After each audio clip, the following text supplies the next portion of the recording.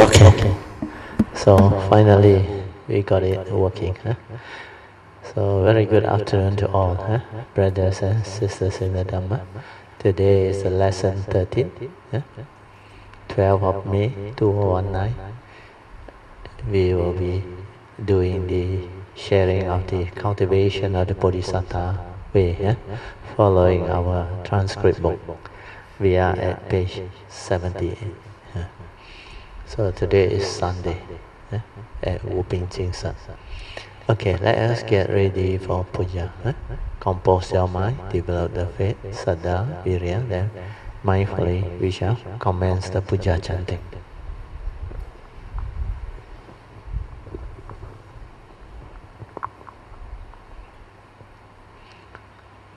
Namo 本师释迦牟尼佛。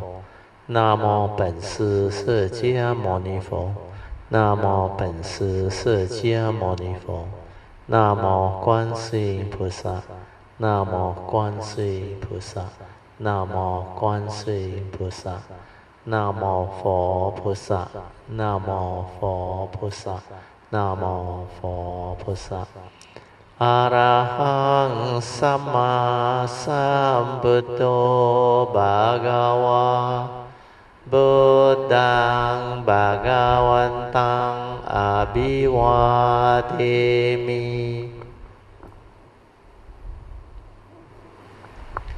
สวากขาโตภะคะวะตาธัมโมธัมมังนามัสสามิสุปฏิปันโนภะคะวะโตสาวกสังโฆสังฆังนะมามินะโมตัสสะภะคะวะโตอะระหะโตสัมมาสัมพุทธัสสะนะโมตัสสะภะคะวะโตอะระหะโตสัมมาสัมพุทธัสสะนะโมตัสสะภะคะวะโตอะระหะโตสัมมาสัมพุทธัสสะพุทธังสรณังกัจฉามิธัมมังสรณังกัจฉามิสังฆังสรณังกัจฉามิดุติยัมปิพุทธังสรณังกัจฉามิดุติยัมปิธัมมังสรณังกัจฉามิดุติยัมปิสังฆังสรณังกัจฉามิตติยัมปิพุทธังสรณังกัจฉามิตติยัมปิธัมมังสรณังกัจฉามิตติยัมปิสังฆังสรณังกัจฉามิปานาติปาตาเวรัมมณีสิกขาปดังสมาธิยามิอาทินาดานาเวรัมมณีสิกขาปดังสมาธิยามิกาเมสุมิจฉาจาระเวรัมมณีสิกขาปดังสมาธิยามิมุสาวาดาเวรัมมณีสิกขาปดังสมาธิยามิสุราเมรยามัจจาปมาดัฏฐานะเวรัมมณีสิกขาปดังสมาธิยามิสาธุสาธุสาธุ Let us pay homage to Triple Gem. Padang Pujemi Dhammang Pujemi Sanghang Pujemi. Okay, you all can be seated.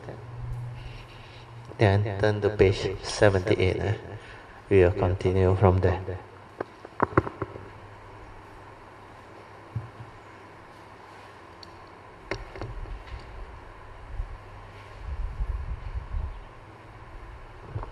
Okay, for those who came in late, there is an announcement. Next week is Vesak Day, so our class will be cancelled.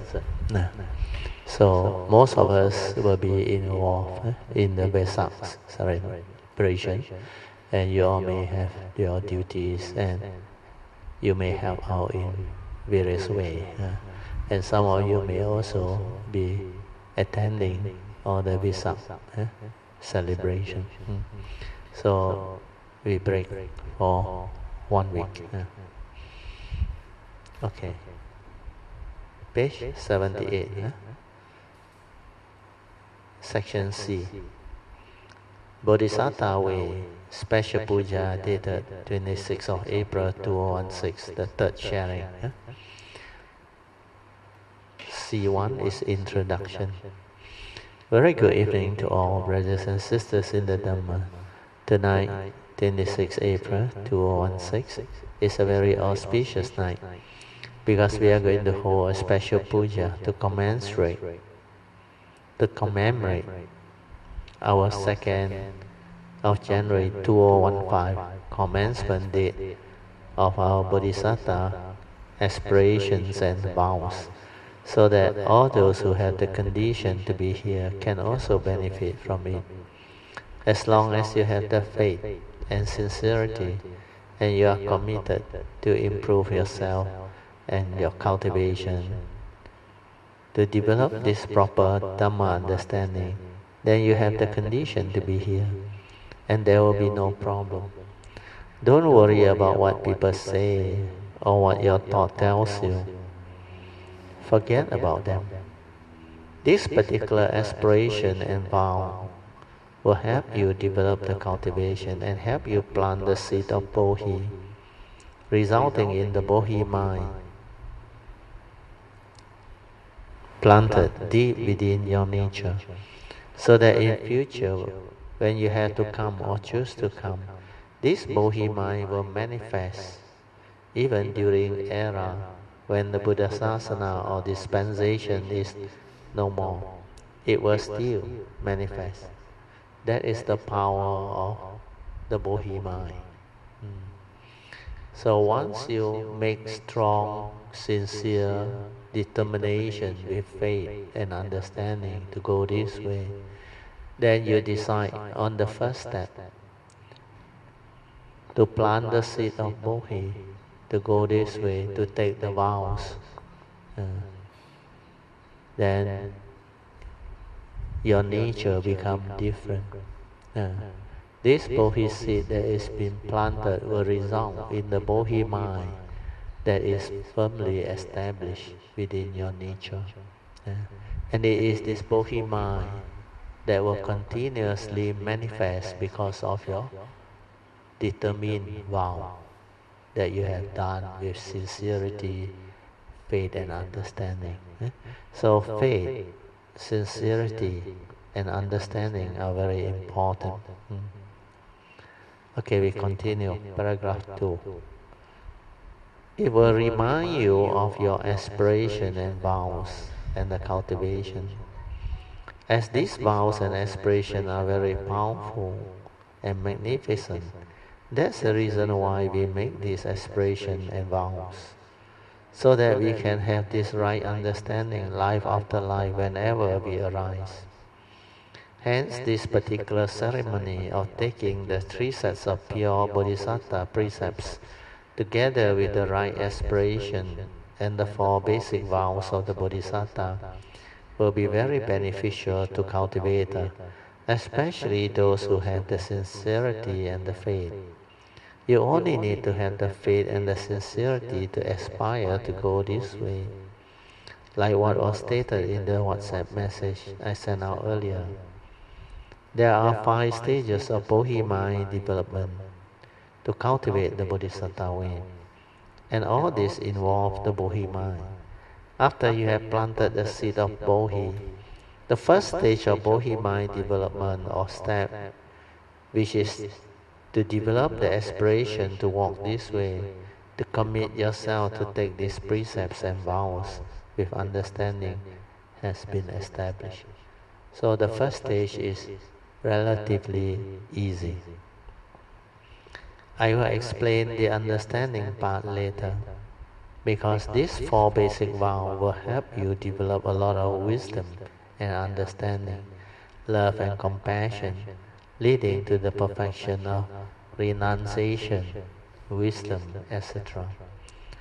To enable you to complete this Buddhahood cultivation, to realize Samasam Buddhahood, what you need are just faith, sincerity, and perseverance.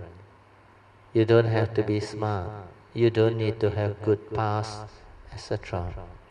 What is more important is this life. You have the condition to make this aspiration, vows, and commit yourself to plant this seed of Bodhi, so that this Bodhi mind planted can be nurtured, grow, mature, and bring forth the causes and conditions for you to have the understanding, life after life, to continue the cultivation. This is the most important. So please, don't listen to what other people who don't understand tell you or say. Last week, Tuesday, I had already read out to you what Master Sun Yan said.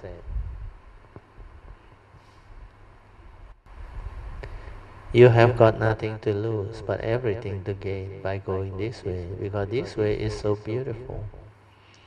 They can help you do away with the mark of a self and egoic mind, the self-centeredness of an individual walking this way and striving to realize enlightenment. When the Buddha says strive on with mindfulness or heedfulness, he is not asking you to have the craving to become enlightened. Strive on with heedfulness means to work hard, to train your mind to develop the heedfulness. After you have the heedfulness, enlightenment in the here and now is guaranteed, because the Buddha said under Dhammapada verse 21, the heedful never dies. So this is the meaning. It doesn't mean you have to strive when you meditate. No, you strive on with faith, sincerity and diligence to train your mind to have heedfulness. The moment you are heedful, you are ever mindful, and then you can understand many things, and the cultivation will come to fruition. The Noble Eightfold Path will be understood. Then we can fulfill the four basic vows with understanding. Later on, I will explain more on all this. Then I think we had the special puja at that time. So I just read through it. Then I will skip some of those that are already understood. We shall now prepare ourselves for the special puja. Compose your mind to develop the faith sada leading to the virya. Then we shall start the puja offerings. Now you all can stand mindfully and form a line. You can face each other if there are too many of you. We are on time. 1 more minute before the commencement of puja at 8:10 a.m. Miss Lee, do you have anything to offer? Come, form a line. Compose your mind, develop the saddha, virya, and the joy within. And then we will commence the puja offering. We will start off with the offering of the tray of clear water, incense, and candle. Then we all rejoice, sadhu, sadhu, sadhu, until the end of puja offering. Then the puja chanting commence. So I read here the first 2 lines.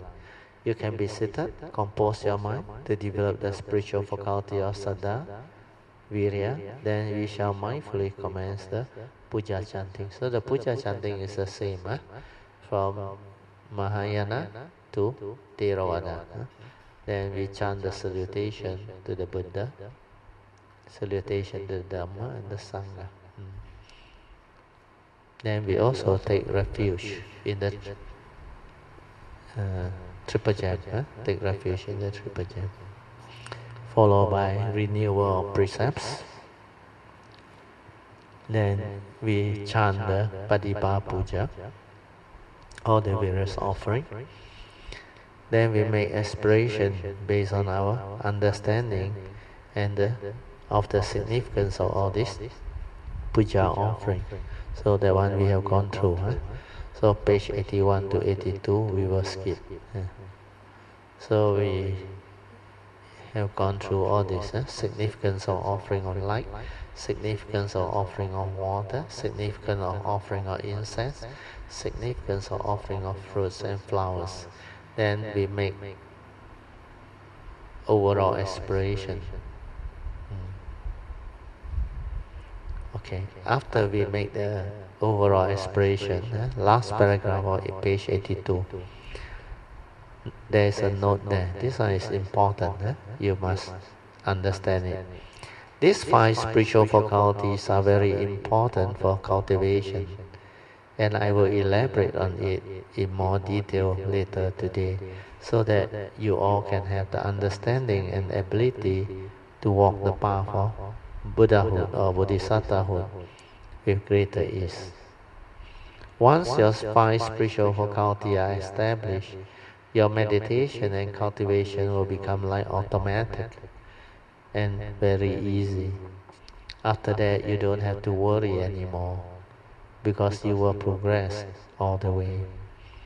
Then together with your today's understanding and sincere determination or affirmation, aspiration and vow, it will plant the great seed of Bodhi for the Bodhi mind to take roots firmly within your nature, so that this Bodhi mind will manifest itself whenever you have to come or choose to come, even though it's just the beginning journey of walking this Bodhisattva way for most of you.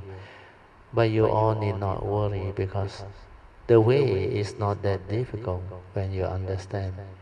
You just have to aspire with deep faith and sincerity to walk this way diligently. And the first stage for establishing that Bodhi mind will be firmly established. And that by itself is very important and very powerful. The reason being, without this Bodhi mind being planted, this way is as good as non-existent. You just cannot walk it, because without the Bodhi mind, you cannot even develop the understanding of the way. So that Bodhi mind, the enlightenment thought, to walk this way is very important. That's the reason why we have to develop this understanding, because the Bodhi mind not only nurtures your spiritual nature, but it also brings forth the causes and conditions for you to walk this way with understanding. So this one is very important. Then later on you will understand how all these vows can help you to develop great wisdom, understanding, and help in the perfection of all virtues. To finally develop the wisdom needed to sever all the section and develop the sincere love and compassion to take living beings across. All this you will come to understand. Then you will make very strong aspiration, so that life after life, when you have to come or choose to come, you will always have this true Dhamma understanding. After that, you will commit yourself to understand this rather important right view, so that life after life, whenever you arise, you will not go the wrong way. You will not make any more mistake. Then after that, you will understand the significance of all these 4 basic vows, which you have taken on day 1 as you walk this path. Following the notes I sent out, there are 5 stages involved in the Bodhi mind development, leading to the perfection of Sama Sambuddhahood or Sama Sambuddhahood. You don't have to worry about them because the first stage is just to aspire to walk this way. This alone is going to bring forth tremendous benefits. After that, when you have the faith, sincerity, and perseverance, to start to develop the actual cultivation with understanding, then the second stage will come about. The second stage is quite easy. When you are able to severe and endure all suffering and affliction of a section, it means you have developed the requisite wisdom. Then you can develop the perfection of renunciation, because all of the suffering comes from attachment, grasping, and one's clinging to the five aggregates of form and mind. You can severe all suffering and perception. It means you are able to develop the wisdom not to be deluded by this phenomenal world, so that you will not grasp, cling, or hold on to them. That's the reason why you will have the ability to renounce all the worldly things, and yet you can still live in this phenomenal world with understanding. You can use them when there are conditions for them to arise. All these are great understanding leading to great perfection. Then after that, you can cultivate the third stage. We are realizing your true mind or Bodhi mind, the Buddha nature. All this will follow as you cultivate the four basic vows. Because when you vow to penetrate and understand all Dhamma in whatever manner, the limitless way to truth, and you vow to cultivate them all, to realize them all. As you do this, you will realize the enlightenment, and your nature will shine forth and become very different.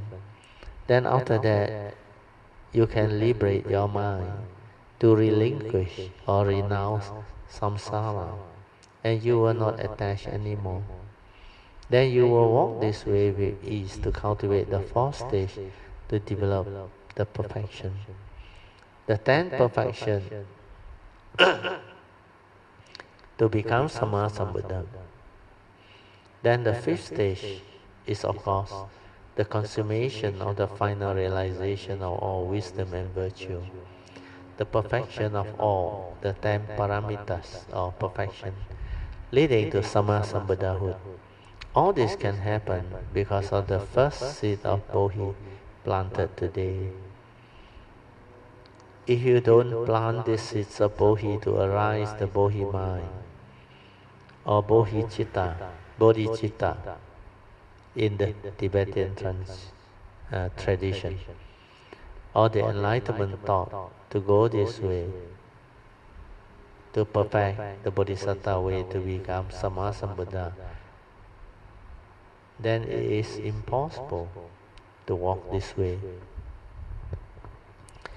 This is the seed that will mature in you, so that in future when you come, even without the Buddha Sasana, you can still have the understanding to walk this way.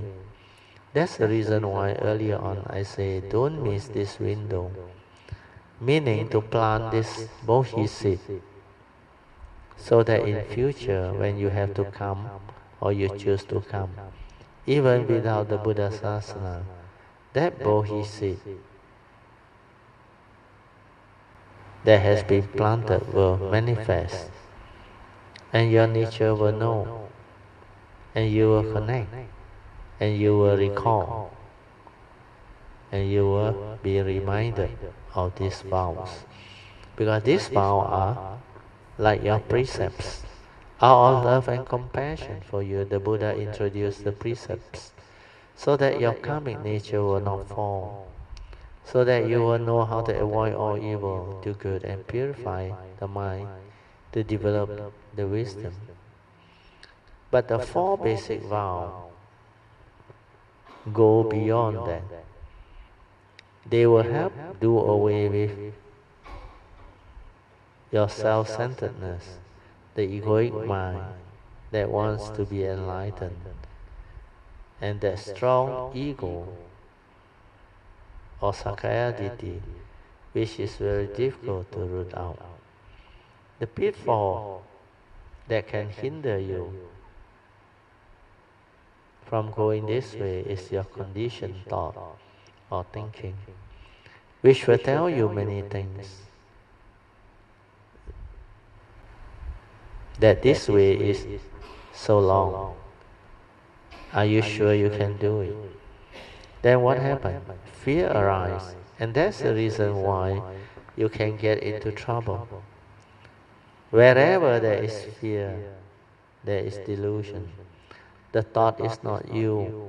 When you understand that this 5 degree of form and mind are just a vehicle and a tool for you to come, to do your work, to perfect your cultivation, to develop your karmic nature and your spiritual nature, then you will understand according to the Diamond Sutra's teaching.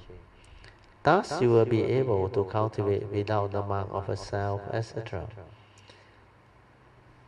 That's how the ego can be watered down and finally eradicated or rooted out through these 4 great vows cultivation. Because you come from the living being. It's not about yourself anymore. You vow to save the limitless living being and take them all across. Then you vow to severe all suffering and all vexation, so that you will have the wisdom to produce renunciation. So that you will have the wisdom to cultivate renunciation, so that you will not hold on to anything, no matter how precious or how dear they are, because they are all condition arising phenomena, hence not real and not what you think. Paragraph 2, page 85. Then you will vow to perfect all wisdom, so that you can have the ability to help all living beings and cultivate them all across. We are doing the work of a bodhisattva. This is how you can become different. You will understand many things. Then you can teach. You can share because you are no longer self-centered and egoic. That's the reason why the Bodhisattva way is very unique, very different, and very beautiful. Then the last stage of this course, the consummate perfection of the 10 perfection. By the time you finish the first 3 of the 4 basic vows, you would have developed a lot of perfection. The first vow will develop love and compassion. The second vow will develop renunciation and wisdom. Then the third vow is perfection of wisdom. When you perfect your wisdom, you will know how to make aspiration, adhitthana, and all those affirmations. Then your nature or generosity parami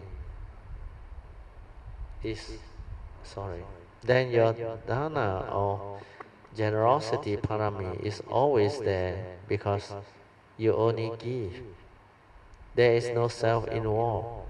Hence, technically, you never want anything and you never take anything because you understand everything is just condition arising, causal phenomenon. And all this will become very clear to you as you go through the cultivation. That's the reason why it is all about love, compassion, and wisdom, and renunciation. Then regarding all the other perfection of virya, generosity, satya, or truth, you will automatically know how to perfect them because you will know it's never worthwhile to lie to people, to cheat, to deceive, or go against all these nature's spiritual laws that governs life and existence. All these understandings are very beautiful.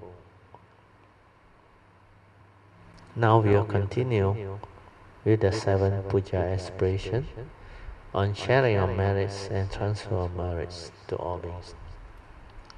So after that we finish. Then next page, the invocation to the Deva, we also finish. Then we chant the salutation to the Buddha Dharma and the Sangha. Yeah.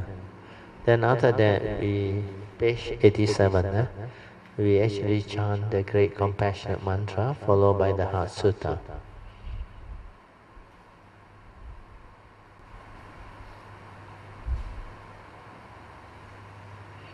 Okay, after that, we come to section 4, C4. Briefing prior to the taking of the Bodhisattva vow. This part is also very useful, so we will go through it. Okay, up to here, do you have any question? Is there anything you want to clarify or add on to? Don't have, don't have, then we can continue. I have a drink, wait.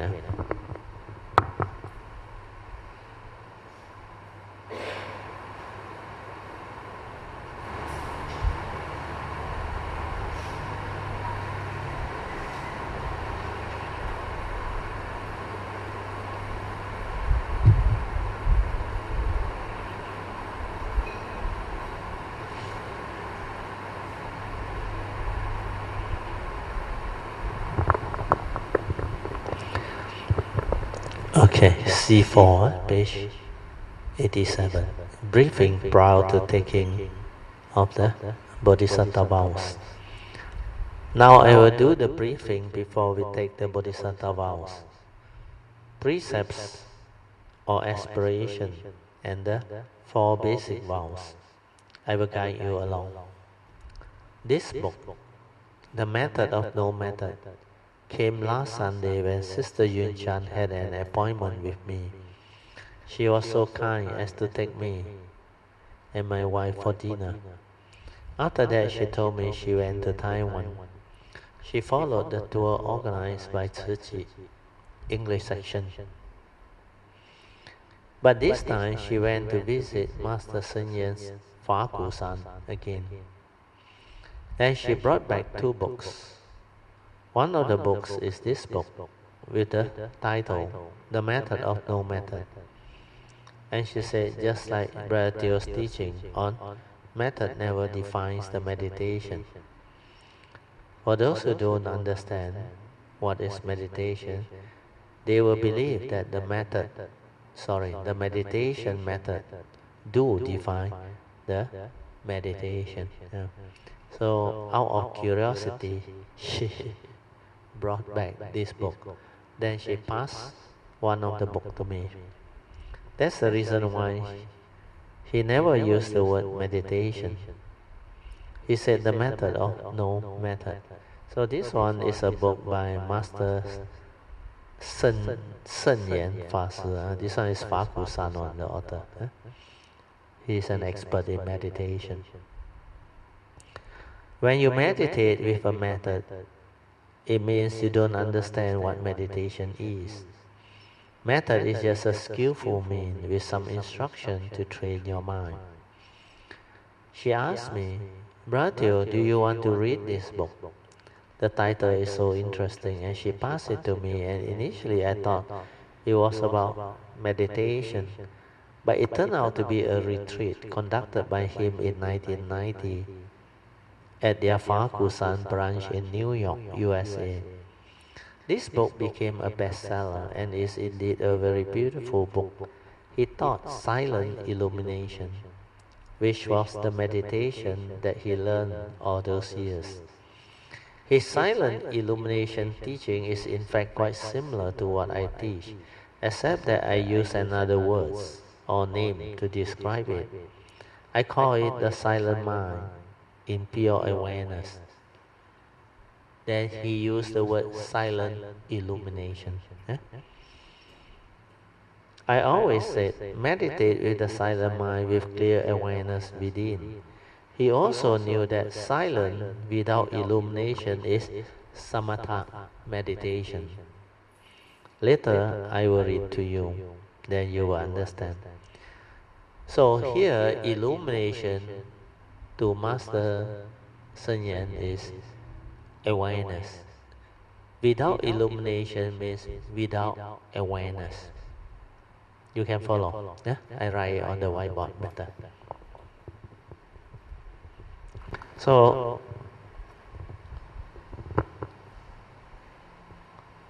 master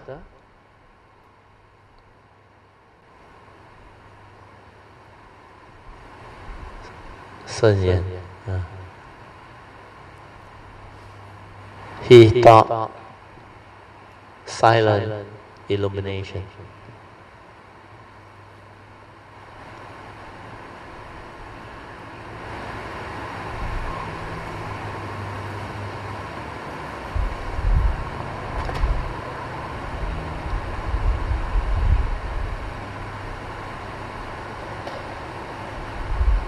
So here, illumination means you have the awareness within.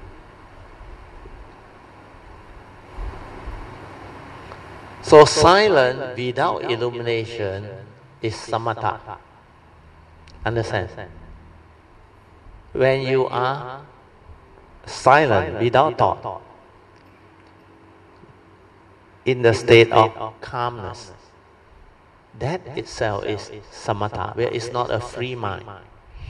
Without illumination, it is not a free mind.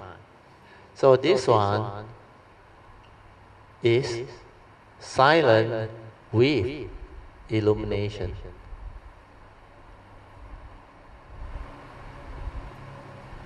With illumination. Then it becomes awareness. Okay? Then silent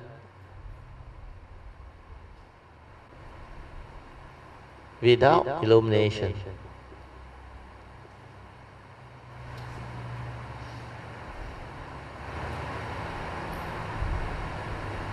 is samatha.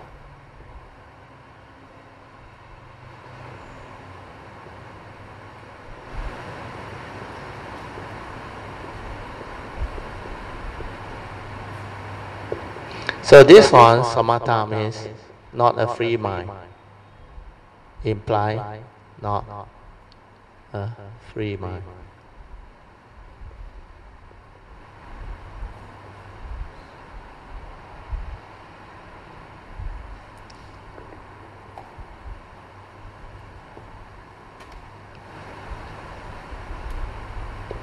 Yeah. So this one is actually a conditioned mind.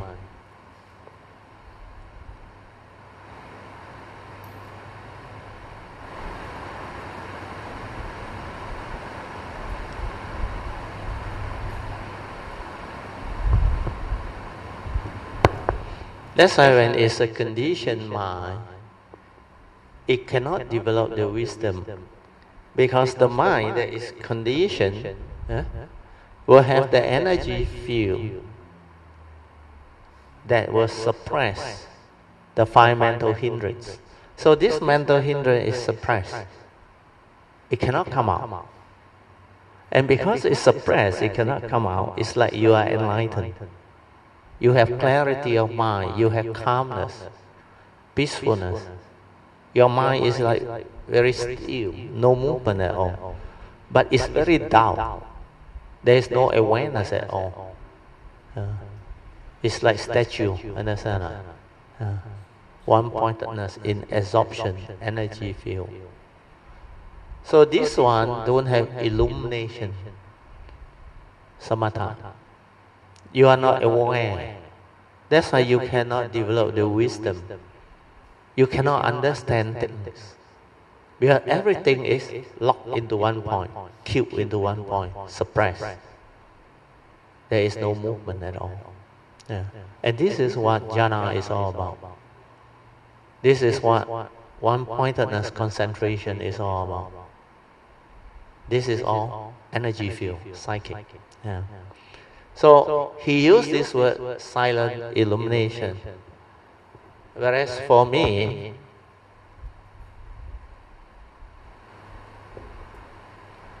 I use the word the silent mind.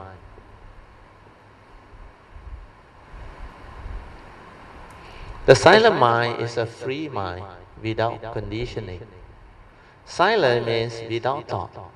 Here means relax,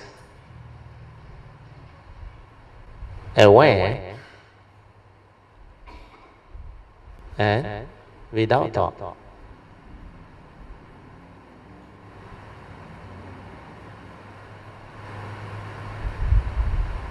And this is also a free mind.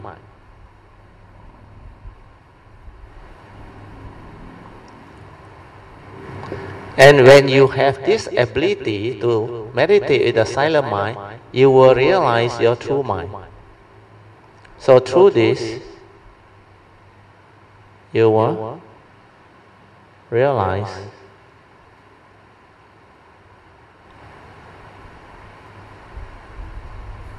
your true mind.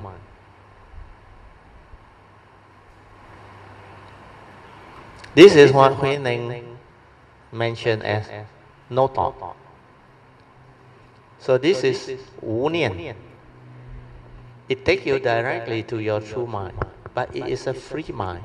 That's why that mind is silent, aware, but not in concentration. It's a free mind. It can stay silent because it has understanding. It has wisdom. Otherwise, it cannot stay that way. Your mind can never be silent unless it has understanding. Understanding may not be the very deep wisdom yet. It's just an understanding. Your natural state of mind without thought is your true mind. So don't do anything. Let the mind settle down. And for this to happen, you need the 5 spiritual faculty. You need to have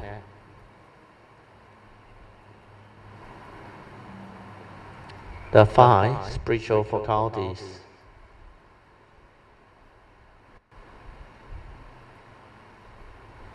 To overcome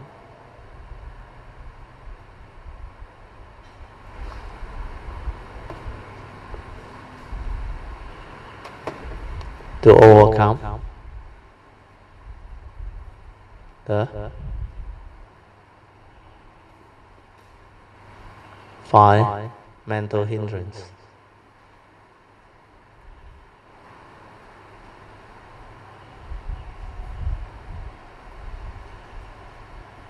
That's why this 5 spiritual faculty is very important.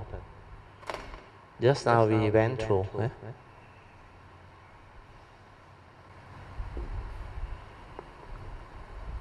Without these 5 spiritual faculty, the mental hindrance will be there. Then you cannot be in the meditative state. That's why to have the silent mind, you need to have this.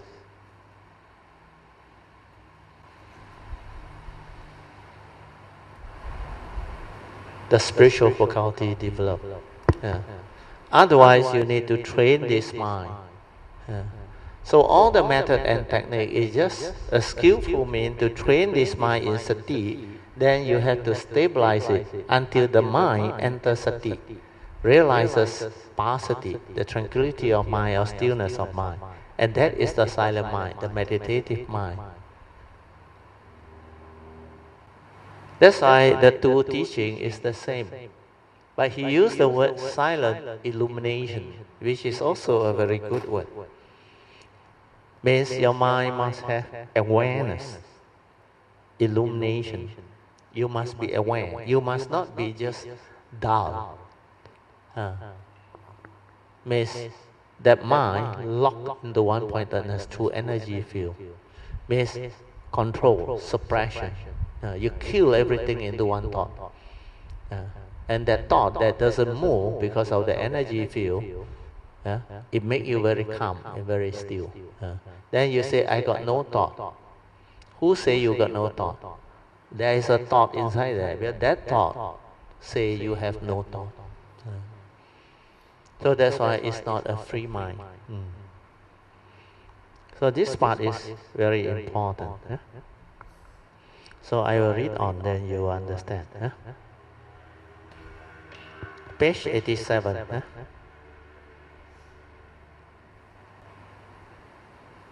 The section C4, third paragraph. That's the reason why he never used the word meditation. He said, the method of no method. When you meditate with a method, it means you don't understand what meditation is. For method is just a skillful means with some instruction to train your mind. She asked me, Brother Teoh, do you want to read this book? The title is so interesting, and she passed it to me, and initially I thought it was about meditation, but it turned out to be a retreat conducted by Master Sun Yan in 1990s at the Fakusan branch in New York, USA. This book became a bestseller and is indeed a very beautiful book. It taught silent illumination, which was the meditation that he learned all those years. He learned from his teacher. His silent illumination teaching is in fact quite similar to what I teach, except that I use another word to describe it. I call it the silent mind in pure awareness. I always say meditate with a silent mind, with pure awareness or clear awareness within. He also knew that silence without illumination is samatha meditation. Later I will read to you what he writes. Then you will understand. Illumination is awareness. You must have the ability to be silent with a free mind, with full awareness in the midst of your daily life. And that type of samadhi is the real one, not the one that sits like a statue and has no illumination. Illumination doesn't mean you see light. Sometimes the word make you think that illumination refers to light. No. It means clarity and awareness within. It can live life, it can understand things, and it can awaken to the truth. It is not in absorption, not in one-pointedness concentration. Then there's another part which he talks about, the Bodhi mind, which was what I wanted you all to develop the understanding on. But I didn't expect this topic to come so fast. At first, I thought, I will teach you all stage by stage. Initially, maybe just to let you understand the importance of planting the seed of Bodhi, to develop the Bodhi resolve to walk this way. Then only I will slowly teach you all the other things.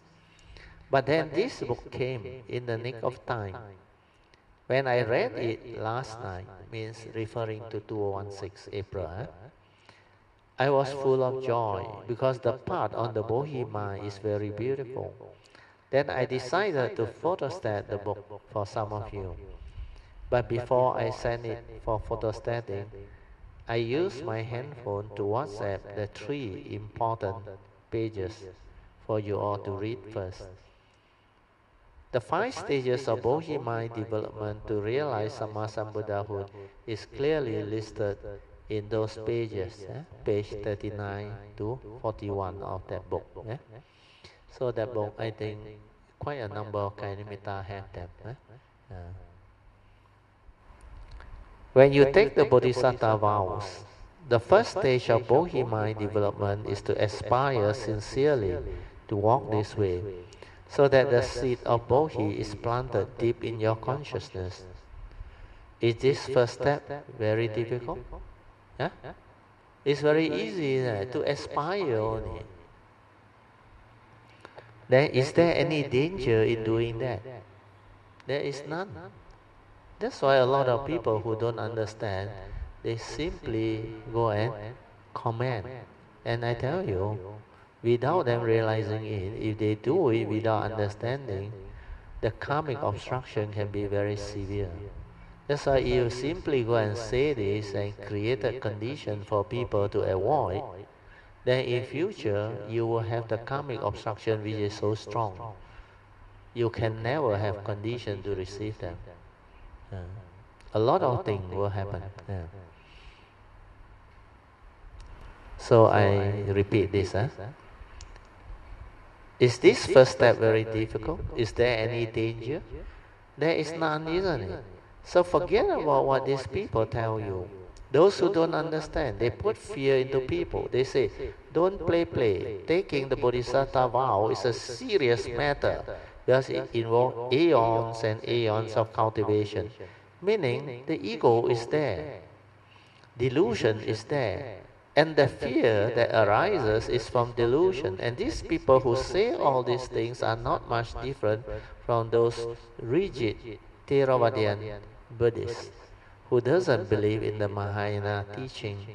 And they go around telling people that Mahayana teaching is not the real teaching. If you do this and put fear in all these potential aspirants who wants to walk the Bodhisattva way to plant the seed of Bodhi, then do you know what will happen to you? You will be obstructed, karmic obstacle, from receiving this Mahayana teaching for many lives to come. That's the reason why recently there were at least 2 or 3 Kalitta who came and talked to me on this matter because of what they have heard and read from other sources. They say going this way is very dangerous because a lot of things you cannot realize and do. And there are a lot of restrictions too. Some even quote the sutta. Then a lady say, I'm not ready. I don't have this type of quality or parami. Then I reply, please do understand that all these are the thoughts telling you. This is not wisdom. What have you got to lose by making all this aspiration and taking the 4 basic vows? Does it cause you any problem or harm? Or it only benefits you? All these are very simple inquiries.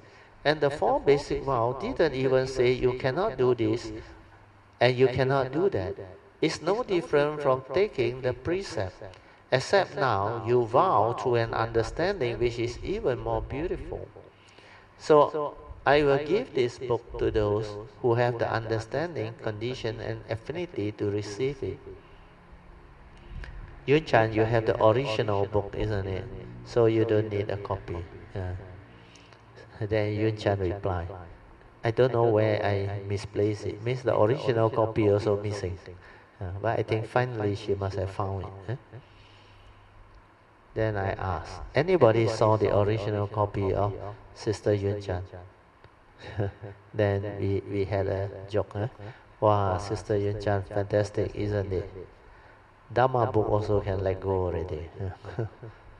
With this, I will commence the actual sharing. So that is the background behind. So the actual sharing is section 5, C5, cultivating the Bodhisattva way. Those who can see their WhatsApp can refer to it while I read it out, the part on the 5 stages of Bodhi-mind development. This book is based on a meditation retreat conducted by Master Sun Yan in the year 1990. There were 2 parts to this retreat. The first part was conducted by Master Sun Yan himself. And the second part, he based it on a very famous Zen master or Dharma master. I think pronounced as Hong Ci, if I'm not wrong, teaching. Hong Ci's teaching. He liked this Dharma master. He learned from this Dharma master. It seems Hong Ci is the 2nd generation disciple of Master Huineng, the 6th patriarch. These are very beautiful teachings. So this master that he followed, Sun Yan, is the direct descendant from Huineng, Liu Chu Huineng. That's why his teaching is also very good. This master Hong Ci taught the silent illumination teaching or meditation. I think Master Sun Yan must have learned from him. Both are very beautiful sharing and teaching. I like this part. the fifth day sharing, when he spoke on the topic, arousing the Bodhi mind. Now I'll read to you. So you listen. To have the Bodhi mind or Bodhi Chitta is very important. In the Tibetan tradition, you always hear them using this word, Bodhi Chitta. So Bodhi is enlightenment, Chitta is mind. So enlightened mind.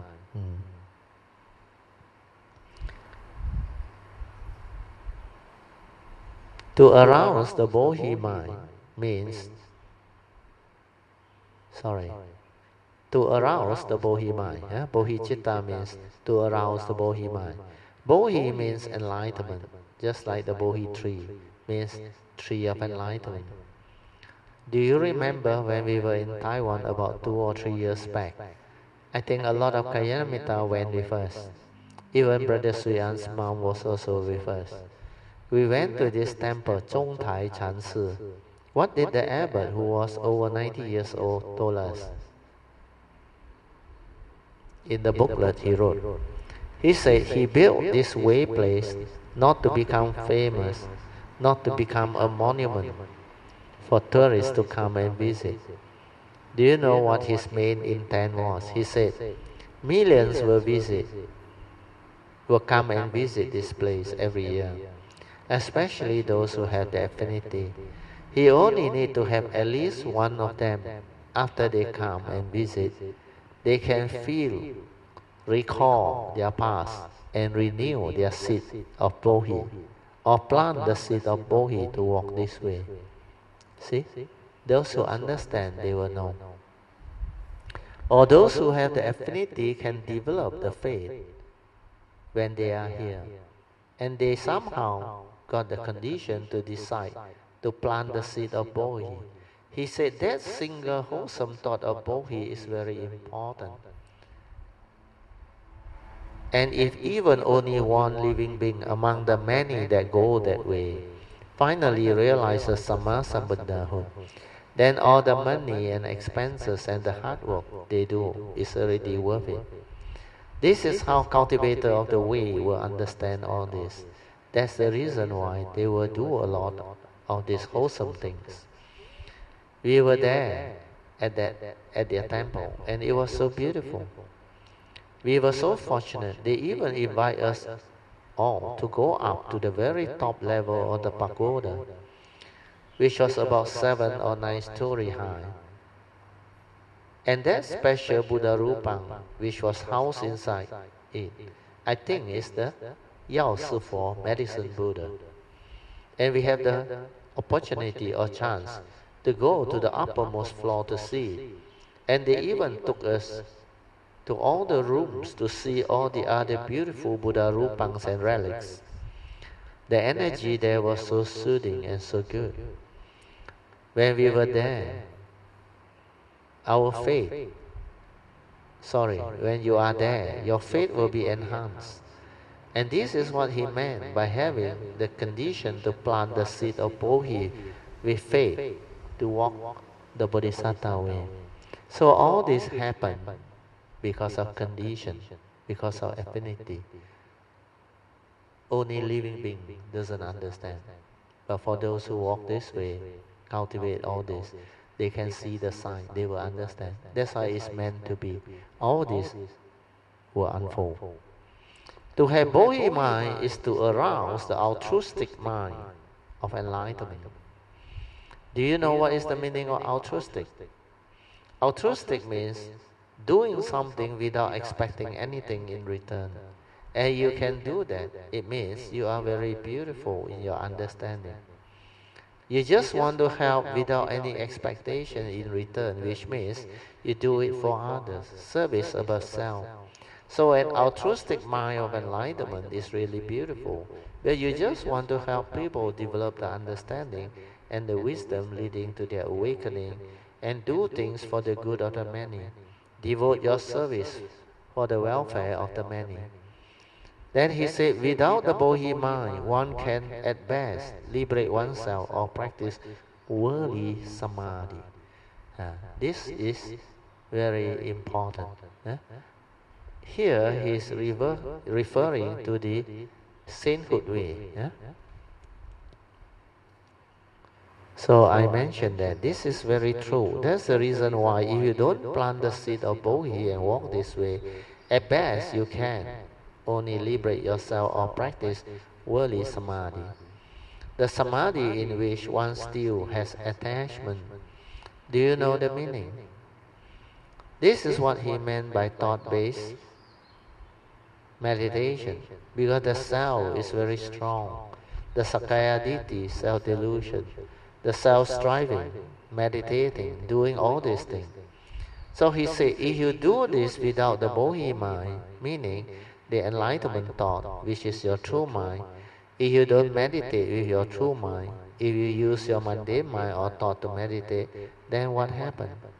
One can at best liberate oneself, meaning you think there's a person to liberate and practice worldly samadhi. So when you base it on thought-based Dhamma knowledge, do you know what type of samadhi you will have? You may think you have got the Dhamma, and you may also think you have the samadhi, but in fact, but the fact is, you still have attachment. That's the reason why he said you practice worldly samadhi, the samadhi in which one still has attachment. Therefore, the Bodhi mind is the foundation and the primary focus of all Mahayana practitioners who walks the Bodhisattva way.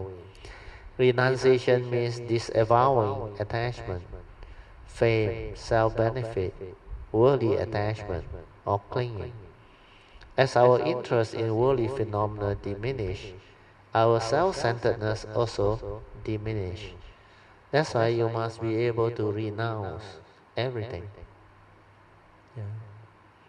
You cultivate without the mark of a self because you come for the living being. That's the reason why all this attachment, they will go. Then what is renunciation? Renunciation is to renounce all those things that are not real, so that you don't deludedly attach, cling and hold on to them. And he didn't explain this part, because to him he assumed others should understand. But the deep meaning is in the final summary of the First Noble Truth of suffering that the Buddha expounded or proclaimed. What is the final summary? What did the Buddha say? He said, in short, it is due to your self-delusion that condition you to cling, grasp and hold on to the five aggregates of form and mind. The upadana khandas, the five grasping aggregate, that is the cause of suffering. That's the reason why craving is the cause of suffering. Because when you grasp, cling and hold, you have craving. You want things your way. You believe all these are real. Your fame, your reputation, your form and mind, your physical body, your attachment. You cling to your possession, your wealth, your loved one. All this you hold, including the phenomenal world, your property, your wealth, your business, and everything else. Do you think you can own anything? Your prized possession or antique, etc.? Even your own beautiful wife, cars, spouse, and all these things.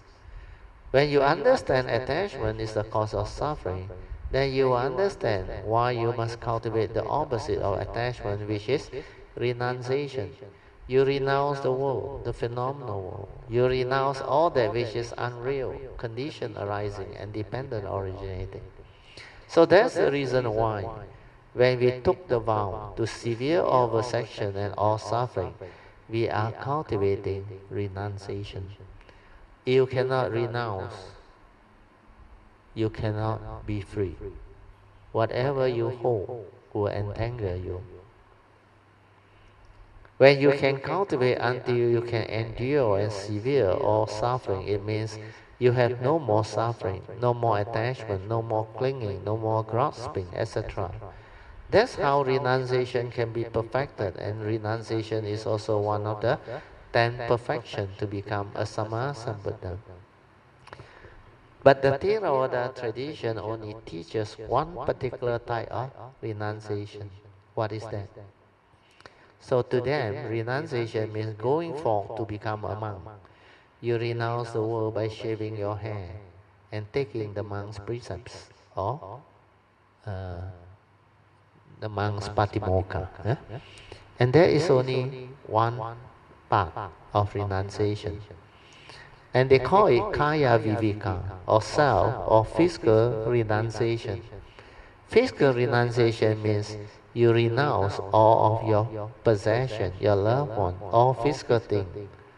But your mind, your thought, your ideas, your views, your opinion, etc., you are still holding on to them because you're clinging and because of your clinging and your grasping, they are so strong. That's why the true renunciation is when there is no more delusion, no more suffering. The reason why you vow to endure and severe all vexation and suffering is to develop this type of wisdom. It is not non-attachment.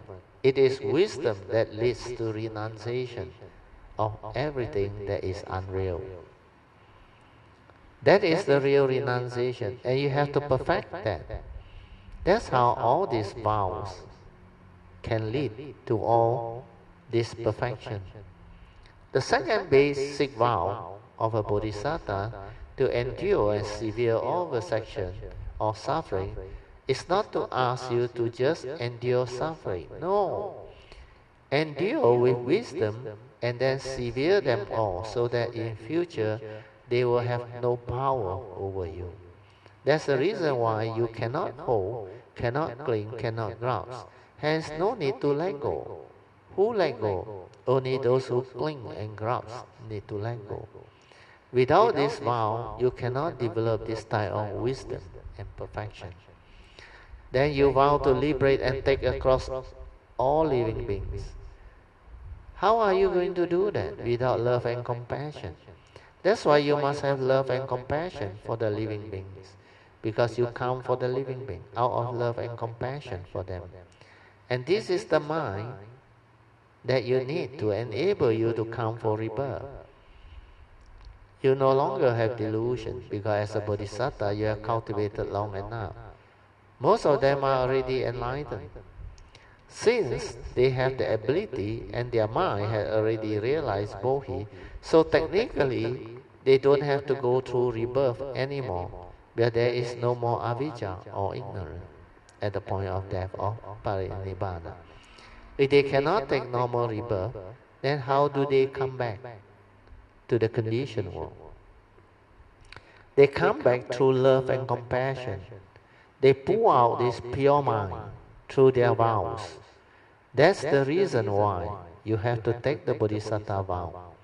This vow will trigger off the pure mind of love and compassion to take rebirth via a form and mind through their karmic nature, which is still there. That's how they come. That's how they can come. Without this, they cannot come. The first vow is to cultivate love and compassion. This is pure virtue, pure mind state, without greed, hatred, and delusion. Hence, no delusion. Yet it can still come, because it needs a mind to come. Ultimately, via the cultivation, you will know that there is no one, no mark of a living being, etc. So is there any living being to say all this? But the conditioned world's law of karma recognizes living being. That's the reason why there is suffering within the conditioned world. There is this noble eightfold path. There is old age, sickness and death, birth and enlightenment, etc. But as stated in the Heart Sutta, in true emptiness, all these do not exist. That's the reason why the Bodhisattva's wisdom is different. Their understanding is different. And their cultivation is also very different. After you have love and compassion, you develop wisdom via the second basic vow to endure and severe all vexation and affliction through renunciation. Then no more attachment or delusion to cling and to grasp. Then the third basic vow is to perfect and penetrate all Dhamma, meaning cultivation of the perfection of wisdom, prajna paramita. That's how from there you can develop the wisdom to perfect the 10 perfection, which is the last basic vow of the Bodhisattva, to realize Sammasambuddhahood. Then each and every one of us who walk this way, our nature will be different. Then we can add in, then you can add in your other vows that are unique to you, just like what most Bodhisattva has done. Those vows are under miscellaneous vow. Later on, I will explain in more detail this miscellaneous vow to you. You will have to move on a bit faster. The analogy here, as given by Master Sun Yen, is quite good. Master Sun Yen said, if a boat is filled with rock, and if more and more rocks are piled onto it, the boat will eventually sink.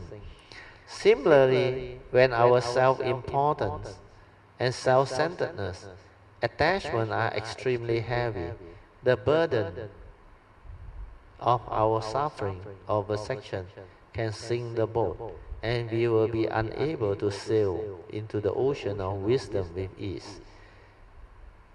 Why is it called the ocean of wisdom? Because life itself is your greatest teacher. If you don't have affliction, because you have clarity of mind, you have virtue, love, compassion, wisdom, and renunciation, then you can sail freely into the ocean of wisdom, which is samsara, or life itself.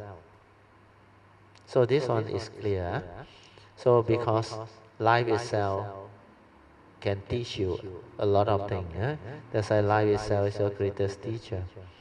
So if you don't have affliction, because you have clarity of mind, you have virtue, love, compassion, wisdom, and renunciation, then you can sail freely into the ocean of wisdom, which is samsara, or life itself. That's why you don't carry all those burdens with you. In true renunciation, our visection are lightened or severed. The boat can sail smoothly. It will become prajna, the boat of wisdom, carrying us to the other shore. So all this is what the cultivation is all about.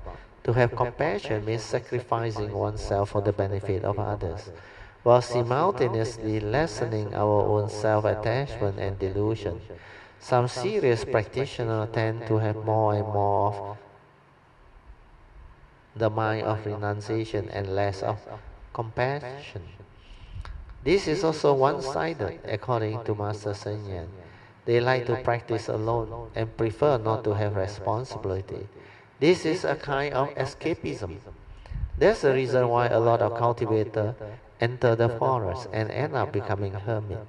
If they cultivate in the forest, then later come out into life to perfect or test themselves, then it is beautiful. They live alone and then they develop their own cultivation. The real meditation is life itself. So you cannot run away from life. It's as if every time the cultivator have problem, what do? They go for retreat, right? We have seen a lot of these people. They will say, I think I must go for retreat because the world is crazy. I cannot survive in this world. I cannot live in this world. If the Buddha is like that, then he is not the Buddha. He is the Buddha because he is always at peace, whether in the world or out of the world. That's the reason why if you cultivate until you cannot tolerate society, you cannot tolerate the daily life problem, you cannot tolerate so many things, and you become so sensitive and so miserable, then you better check your cultivation, because definitely that is the wrong practice, not the Buddha Dhamma. So you have to be careful, like what Master Sun Yen said. This is a type of escapism. The same attitude occurs when that person wants to enjoy the good things in marriage, but not willing to take responsibility. They want to have the nice moment, honeymoon, etc. But after that, the responsibility to raise the child and all those other things, they don't want. So this is Master Sun Yen's analogy. Then he say, on the other hand, he seeks happiness. On the one hand, he seeks happiness, and on the other hand, he avoids responsibility. Do you think the quality of the noble Sangha of the Buddha is... Do you remember the quality of the noble Sangha of the Buddha? They are of wise conduct, of good and dutiful conduct. They are very, very responsible, etc.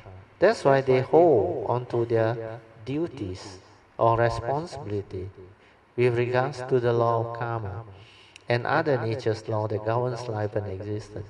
That's the reason why they never neglect their duty of good conduct, of upright conduct, of wise conduct, and of dutiful or responsible conduct. It's the order of the noble disciple of the Buddha. And these are the marks and virtue of enlightened beings. You don't have these qualities, then you have to check your cultivation.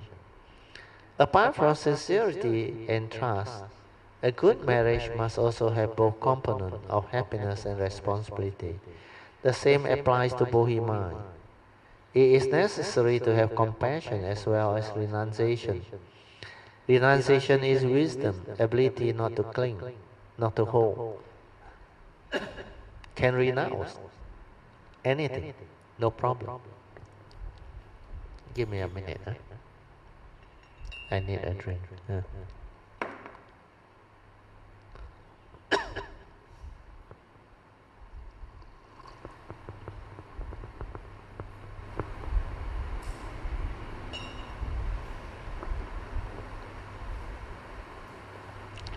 Even this moment, the breath can stop. Also no problem. Because this form of mind is just a conditioned arising entity and is not what you think. That's why it's impermanent. If you grasp, cling, hold, it leads to suffering. And because it's impermanent, it's not a permanent unchanging entity. It's not you. That's the reason why it's non-self, empty, not what you think. So this is the important understanding one has to develop when one cultivates the Bodhisattva way. Then Master Sun Yan says, wisdom is not attained by wishing, but by decreasing the self-delusion, self-attachment, and your suffering or vexation. So you cannot wish for wisdom. The other way to say is wisdom cannot be taught to you. You have to realize it yourself. I cannot make you wise. You have to realize it yourself. I wish I will be wise one day. I wish I will be enlightened one day. Who is wishing? The thought wish. But the thought cannot realize. That's why Master Sayan says you have to cultivate to reduce sakayaditi or self-delusion, your suffering and your vexation. You have to cultivate virtue and wisdom. To this end, we generate the Bodhi mind through renunciation and compassion. If we have renunciation without compassion, we will reject the world and develop negativity. If we have compassion without renunciation, we will be attached to the world with a seeking mind. So compassion and renunciation are inseparable in the Bodhi mind. You must have love, compassion, renunciation, and wisdom. When you renounce, it means you are not attached. If you don't cling, it means you have wisdom. That's the reason why the perfection of renunciation is the cultivation of wisdom. So compassion and renunciation are inseparable in the Bodhi mind. Together they are called the Bodhi mind. The four great basic vows of the Bodhisattva are very important. When the Bodhi mind is founded on renunciation and compassion, the practice and cultivation of the Bodhi mind rests on the four great vows. That's the reason why we chant each day. I vow to deliver the innumerable sentient beings. I vow to endure and cut off all suffering and vexation. We should change the word to this nature of mind, vow, instead of I vow, to master the limitless approach to Dhamma. And finally, this nature of mind vows to attain supreme Buddhahood through the perfection of the 10 perfection to be a Sama Sambuddha. To fulfill the first vow of delivering living being, we also need the second vow, which is to eliminate our own vexation or suffering while helping others to be free of theirs. Because if you can't overcome your own vexation and suffering, how can you liberate living beings? You can't even solve your own problem. That's why they come together as a pair. You must develop the wisdom to endure and severe all vexation. You must learn different ways to help living beings. And that is the reason why we vow to study and master the different approaches to Dhamma, so that we can be effective. Otherwise, you cannot teach. Then how come this nature of mind, this life, can teach? Everyone is so different. So do you think it's easy to teach? If you don't have that kind of understanding, you cannot teach. Because everyone is so different, so unique, and their karmic background, etc. And everything else is so different. This is the third basic vow. As this task is being fulfilled, you will also cultivate to become a Sammasambuddha, which is the fourth basic vow. We begin by dedicating ourselves for the benefits of living beings, and only at the last vow do we aspire to realize Buddhahood. Therefore, while the spirit of Bodhi is renunciation and compassion, page 40 of the book, the body of the Bodhi mind is fulfilling the four great vows. So the spirit of the Bodhi mind is renunciation and compassion. Then after that, the body is to fulfill the four basic vows. In fact, the four great vows embodies renunciation and compassion. And renunciation is actually wisdom. To be able to renounce, you need wisdom. For example, the vow to deliver living being is love and compassion. But we can only accomplish this by renouncing Sakaya Ditti, or self-centeredness and self-delusion. Before we can renounce our own vexation, endure and severe them all. But it's only with love and compassion that we can truly liberate living beings and relieve them from their own suffering.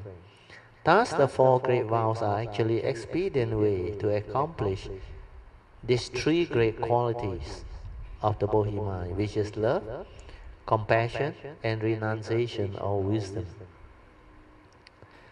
Some will wonder how can they fulfill even the first of the four basic vows. They will say it's hard enough just to practice for our own enlightenment. This is the thought saying. However, one should see the vow as statement of intention, not promise to achieve something by a certain time or day. The vows are not necessarily meant to be accomplished in one lifetime. Rather, the vow gives us a long-term direction and a sense of dedication. Step by step, we gradually fulfill the vow. What you need, this is not mentioned in his book, is your faith, your sincerity and perseverance. Unless we generate the four basic great vows, we should not consider ourselves Mahayana practitioner or cultivator of the way, who walk the path of Dhamma to become Sammasambuddha. The Zen practice is basically Dhamma cultivation. When we cultivate in the spirit of the Bodhi mind to fulfill the four great vows via Zen meditation, it is no different from normal Dhamma practice, where we also establish a goal and a direction. We walk towards this goal according to our own pace, and we walk on this path towards our destiny, guided on the path by renunciation and wisdom.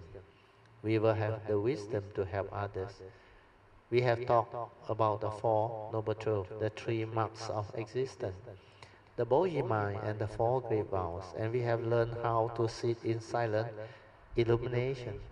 The purpose of all this is to terminate affliction, meaning sufferings, self-importance or scarcity, grasping and clinging. We do all this so that we will be in a better position to help others. We use the above essential dhammas, cultivation and wisdom, to cut off perception in ourselves and help others to do the same.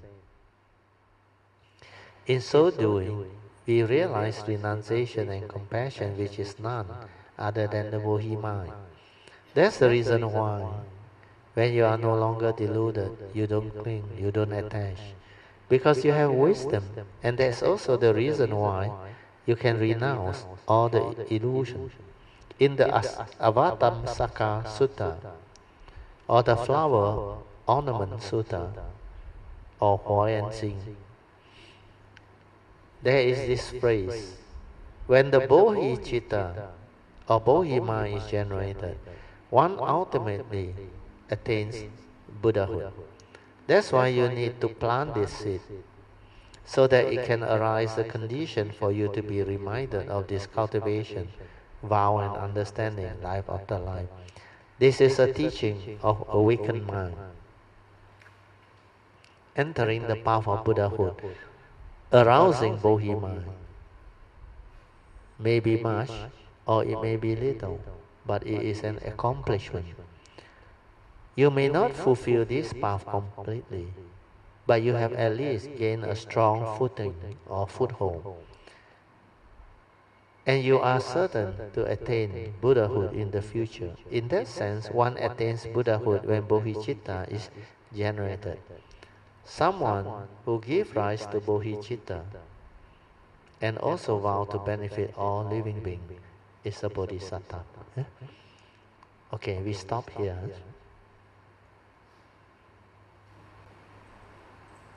Okay, we stop here. So this is page 97. Today we cover quite a bit. Okay. It's almost 4:30. Yeah, exactly. Almost 4:30. Do you have any question?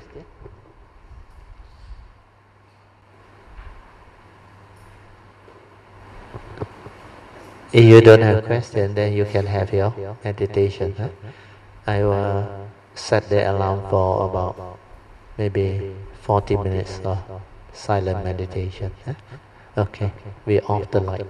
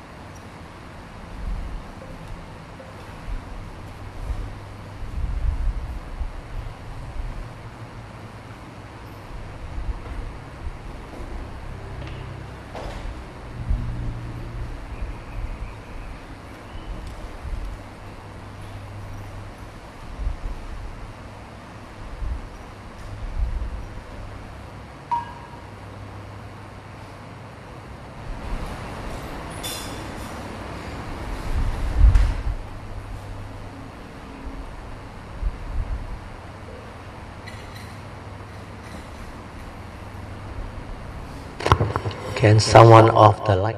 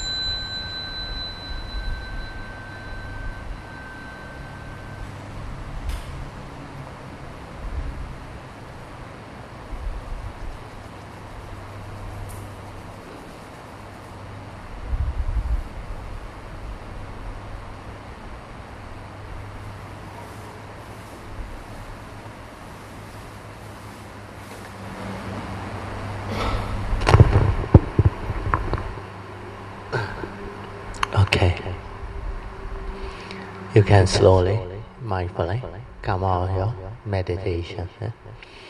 Try to maintain whatever inner peace, inner calmness, and inner awareness that you have trained or developed for as long as you can. These are the mind states you need to develop the daily mindfulness, to stabilize your daily mindfulness.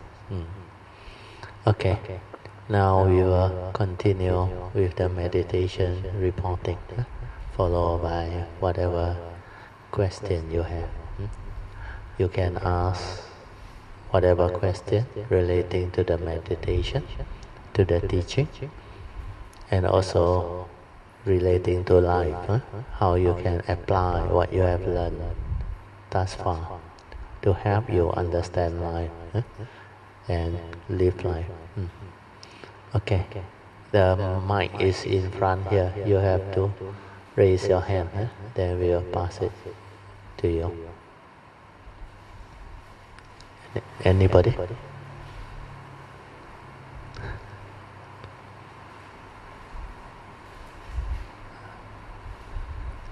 Nobody has any meditation to report. Then do you have any question? Huh?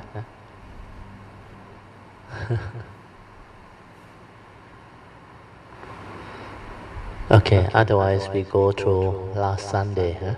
Last Sunday there is a outline short notes. You turn to my Kayanamitta.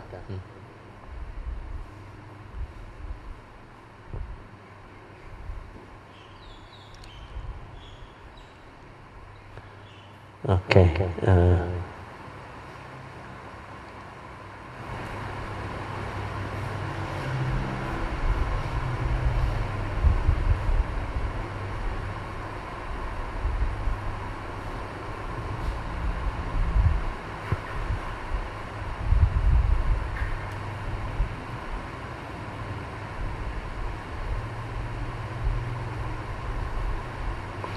Okay.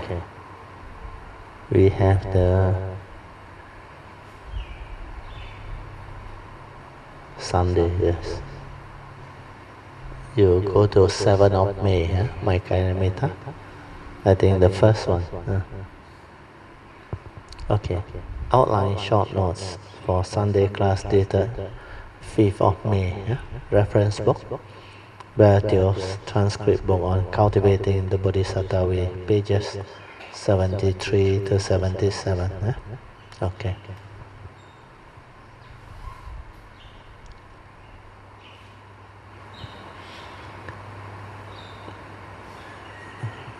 Okay, point number 1. Teoh explained the benefits and significance of taking the Bodhisattva vows, and they are as follows. When we take the Bodhisattva vow with deep faith and sincerity, we get to immediately plant the Bodhi seed and the altruistic Bodhi mind deep into our nature, or deep inside our consciousness and nature. This will give rise to causes and conditions and understanding to drive us diligently cultivate. Sorry, I'll read again. This will give rise to causes and conditions and understanding to drive us to diligently cultivate, to grow in wisdom, love and compassion quickly, thereby weakening our propensity to do evil. We no longer live in fear and insecurity, born of self-delusion, because we count for the living beings. So this aspect or this particular benefits is very useful. First, you get to plant the seed of Bodhi to arise the Bodhi mind. Then after that, you will have the understanding based on the vows and whatever aspiration that you have made to cultivate this way with understanding. Then when you start to do that, you will develop all the virtue, the wisdom, the love, the compassion, the renunciation. Then you will weaken your propensity to do evil, means you will have less tendency to arise the evil roots. Then you no longer live in fear and insecurity born of self-delusion. Means as you cultivate, you develop the enlightenment, the strengthening of you, the understanding. Then you no longer live in fear and insecurity. Because of self-delusion, slowly you would have eradicated it or rooted it out. And also because you come for the living being, your sense of self will all be severed. So after self-delusion is severed, wisdom leading to further stability of mind means the 5 spiritual faculties will arise.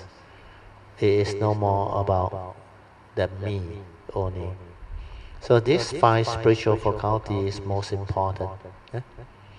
Once it's developed, it will overcome the mental hindrance, and you are in the meditative state all the time, throughout the day. You don't have to train your mind anymore. That is the advantage of going this way. And the spiritual faculty will be developed because of your vow, your commitment, your sincerity, your faith, and all the other related virtue.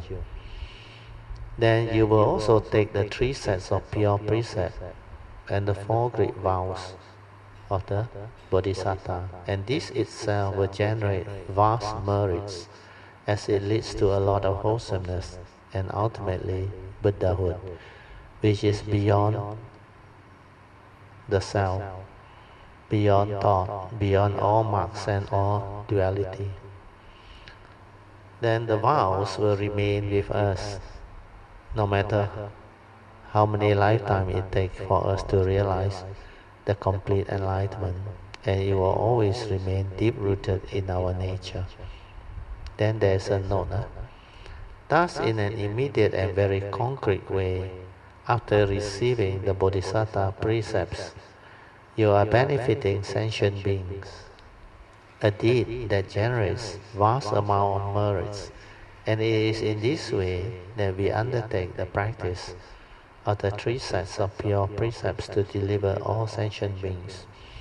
The observation of these precepts actualize our intention as put forth in the 4 great vows and set us decisively and firmly on this Bodhisattva way. So these benefits, you go through it, you will start to understand the beauty of going this way, the significance of going this way, and all the great benefits that come with it. Then point number 2, do not fear breaking the precept, because it will not erase the vows that are taken unless one expresses the intent or intention to abandon the Bohemian. Breaking precept will allow you to learn from them, and we will understand that it is never worthwhile to break the precept. We can perfect our cultivation to the point that it is impossible to break the precepts. So these are the 2 things that you have to understand about precepts. That's why the Buddha phrased it in such a way: we undertake the training rule to abstain. We try our very best to abstain from doing all those things. So it's a training for you. When you understand the precept actually is your teacher, you're supposed to undertake the training rule to train yourself by observing all these precepts. So when you do that, what do you develop? You develop mindfulness.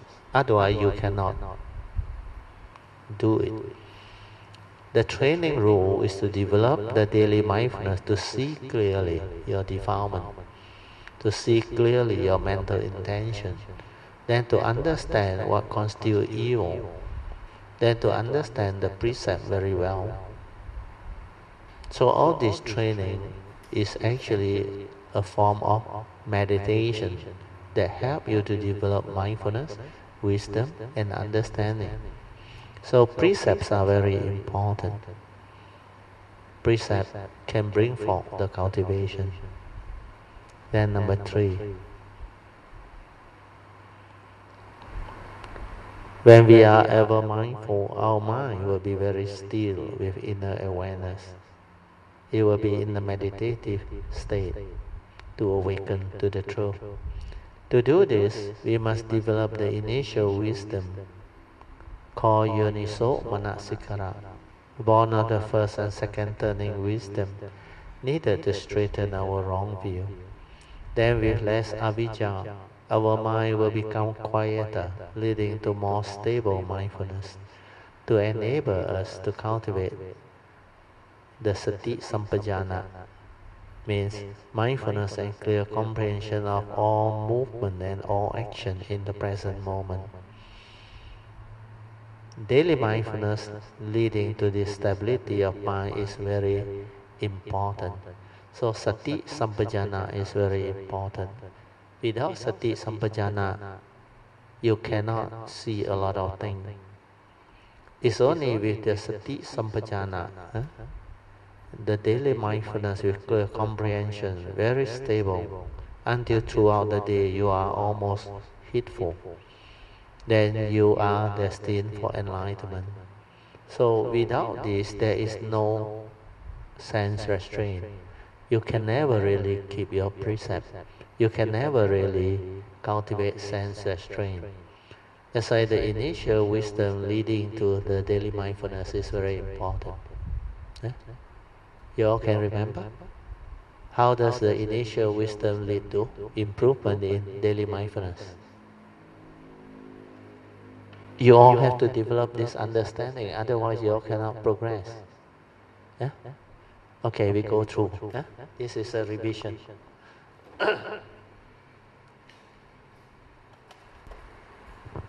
So this initial wisdom,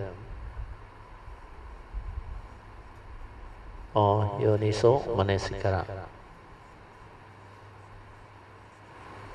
how do you develop them? Yeah? How do you develop them? You have to understand, otherwise how do you cultivate? Huh?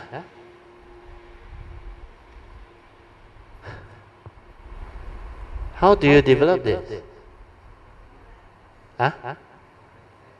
You have to reflect and contemplate. First, you listen to the Dhamma, understand? The Avijja Sutta, so fast forgotten already. What is the first step?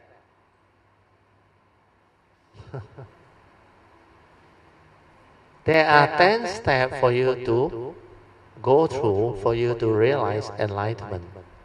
What is the first step in the Avijja Sutta? To reverse the Avijja cycle. To have Dhamma friend. And this one all Kalyanamitta have. You remember? I already told you, as Kalyanamitta, you will have at least the first 3. So after you have Kalyanamitta or Dhamma friend, what is the next step?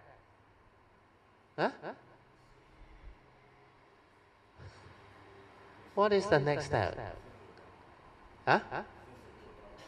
Listening to the Dhamma. That's why you come for the classes. And when you listen to the Dhamma, what did you develop?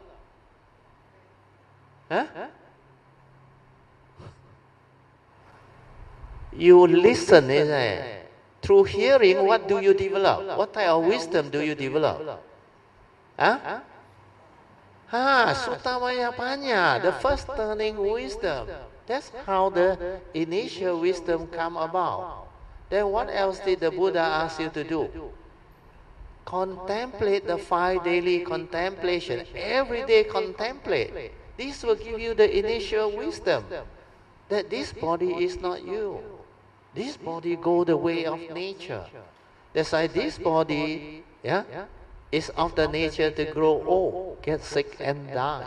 For it has not gone beyond old age, sickness and death. These are the essential Dhamma that will give you the essential initial wisdom so that you do not cling to this body. When this reality arises, old age, sickness, and death is a common reality for all mankind, for all living beings. Not only you go through, every living being that has form and mind go through. If all this you cannot understand, you will never progress, I tell you. That's why these people who really cultivate, they understand, then like Brother Eric said, you must put into practice what you have understood. A lot of people listen, think they understand, but they never really put it into practice. That's why if you do that, you will not really progress. It will not benefit you much. You may have Dhamma knowledge, no use. So as you listen to the Dhamma, the first turning wisdom will come about. Then like Brother Song said, you reflect, you contemplate into it, you inquire into it. What do you develop? Huh? When you do that, what do you develop?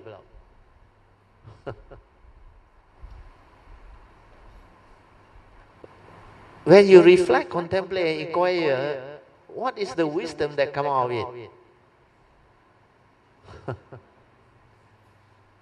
Second turning wisdom, the three turning all forgotten.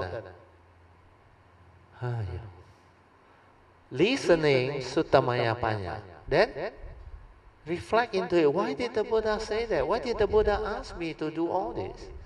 Then when you reflect, contemplate, you inquire, you develop stability of understanding leading to Chintamaya Panya, which is the second turning wisdom. So this first and second turning wisdom is what initial wisdom is all about. So these are the first and second turning wisdom developed after listening to the Dhamma. You understand? Huh? And this one you must be doing every day. By now you still don't know this, then how can you develop the progress? Then after you finish this one is before the initial wisdom comes now.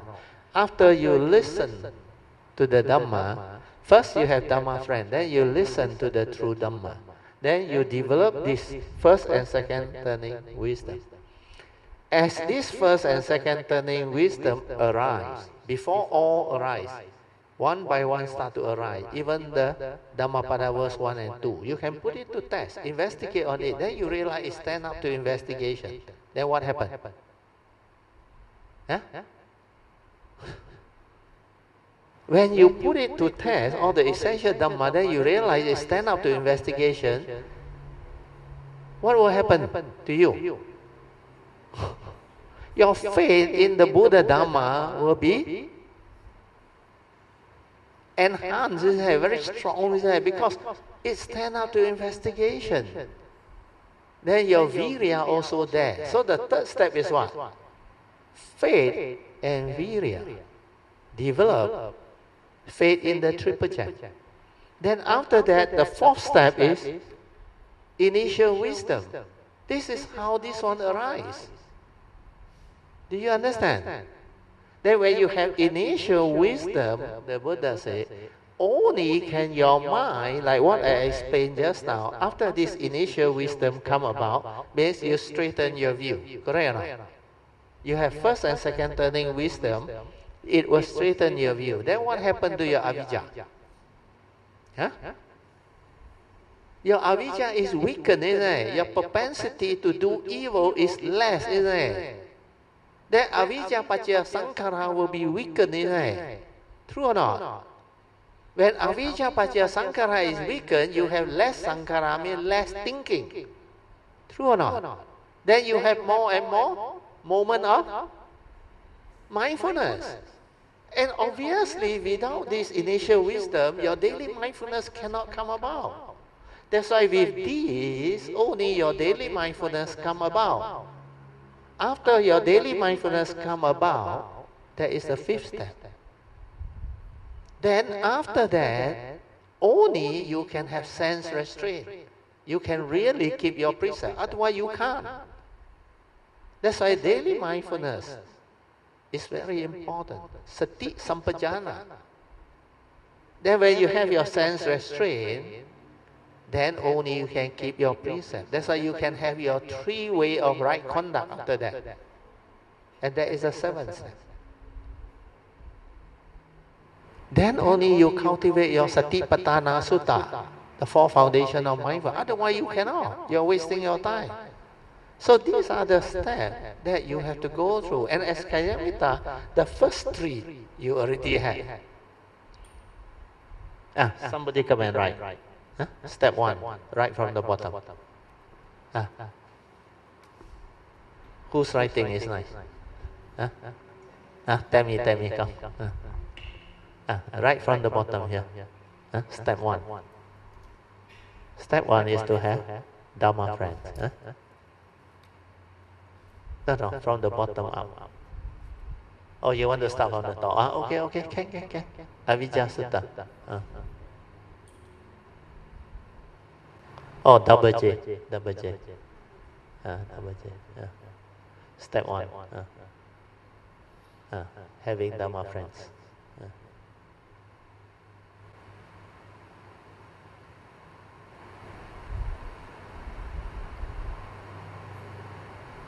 That's why Kalyana Mitraship is 100% of the holy life. Everything starts with Dhamma friends. Then step 2 is what? You have the opportunity to listen to the true Dhamma. Then after you listen to the true Dhamma, you develop the first and second turning wisdom. Because as you listen, the first turning wisdom come about. Then you reflect, contemplate, you inquire, second turning wisdom come about. Then you have faith. The step 3 is faith in the triple gem. Oh no, this one is not number 3. This one is next to it, bracket. Bracket. Oh, no, you put bracket. Put bracket, then rub off number 3. So listening to the true Dhamma allow you to put the word allow you to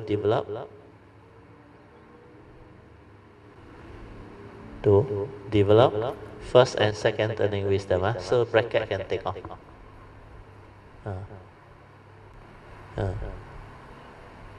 Then number 3, step 3.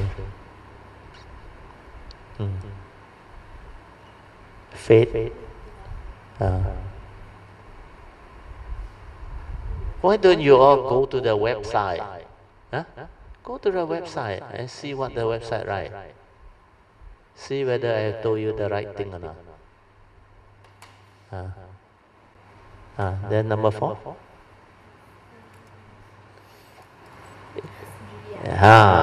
Initial wisdom. Number 4. Initial wisdom develop.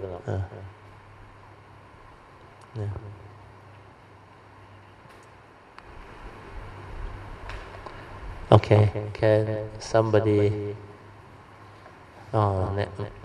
you all turn to that page. I try to get it from here. And remember, I got keep a copy here. Yes. I keep a copy here. So easy for you. Okay, come. Tell me, come. So this one, 1 to 10. Now reverse order. Then you read out. Use the mic to read out from the bottom up. Then after that, you write it down. Read from the bottom up. Step 1. Okay. Step 1. Association with good Dharma and spiritual friends. Kalaya Mitas. Number 2. Listening to true Dharma and nutriment for this is. No need to read the nutriment. That one we know already. Okay. Number 3. Number 3. Confident faith, sada, in Buddha, Dhamma and Sangha. So far correct or not? Huh? Yes. Correct, huh? The fourth one? Wise consideration. Yoniso manasikara. Correct or not? The fifth one is what? Fifth one is mindfulness and clear comprehension. Sati Sambhajana. Now write down. Why I don't have to remember? Because this is a natural sequence of the cultivation, understand? No?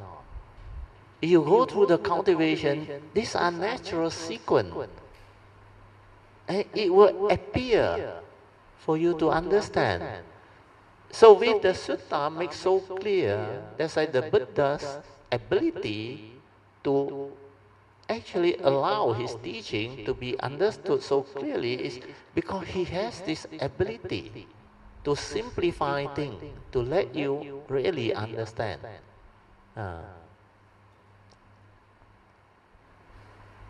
No need to write all the essential one and all. Means mindfulness and clear comprehension and now already. Sati Sambhajana. Okay. Then number 6. Sense restraint. Correct or not? Just now I told you that. Then after that, the 3 way of right conduct or good conduct. Then only you can cultivate the 4 foundation of mindfulness. And all this is in the Avijja Sutta. It's not I say, no. I say is fair enough. You go and doubt because you don't know what my nature is. But this one is from the Buddha, no. It's not Brother Teoh say, no. Then number 8. Only you go for the 4 foundation of mindfulness. Then after that, the 7th factor of enlightenment will arise. Then you have full knowledge and enlightenment, leading to full knowledge, and direct knowledge and vision of the truth or reality, leading to enlightenment. 7 factors of enlightenment. Very good. Once the 7th factor of enlightenment arise, you know you are on the right path. Otherwise, the enlightenment factor cannot arise. And this is very important.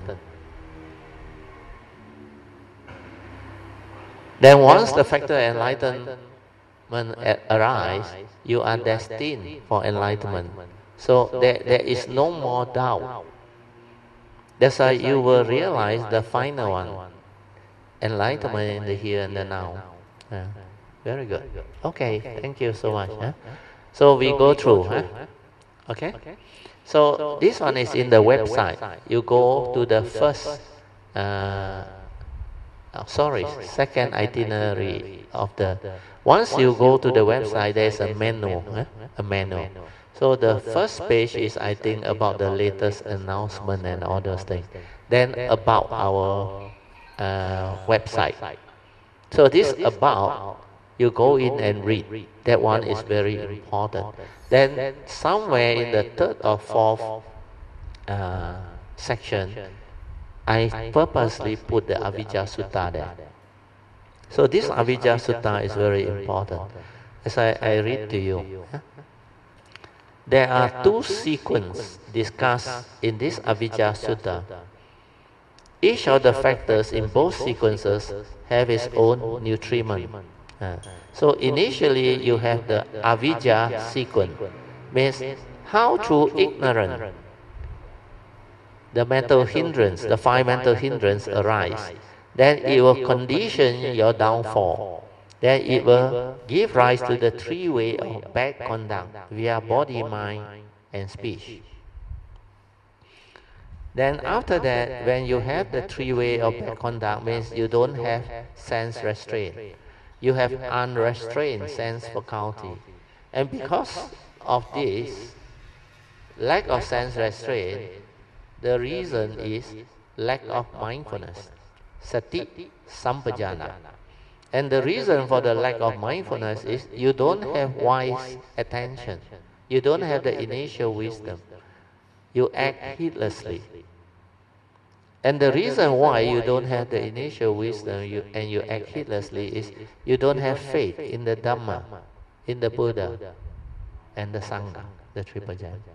And the reason why you don't develop the faith is because you fail to listen to the true Dhamma. And the reason why you fail to listen to the true Dhamma is because you don't have the condition to do so. And the main one is you lack Dhamma friends, Kalyanamitas. So not associating with good Dhamma friends or spiritual friends is the cause of downfall.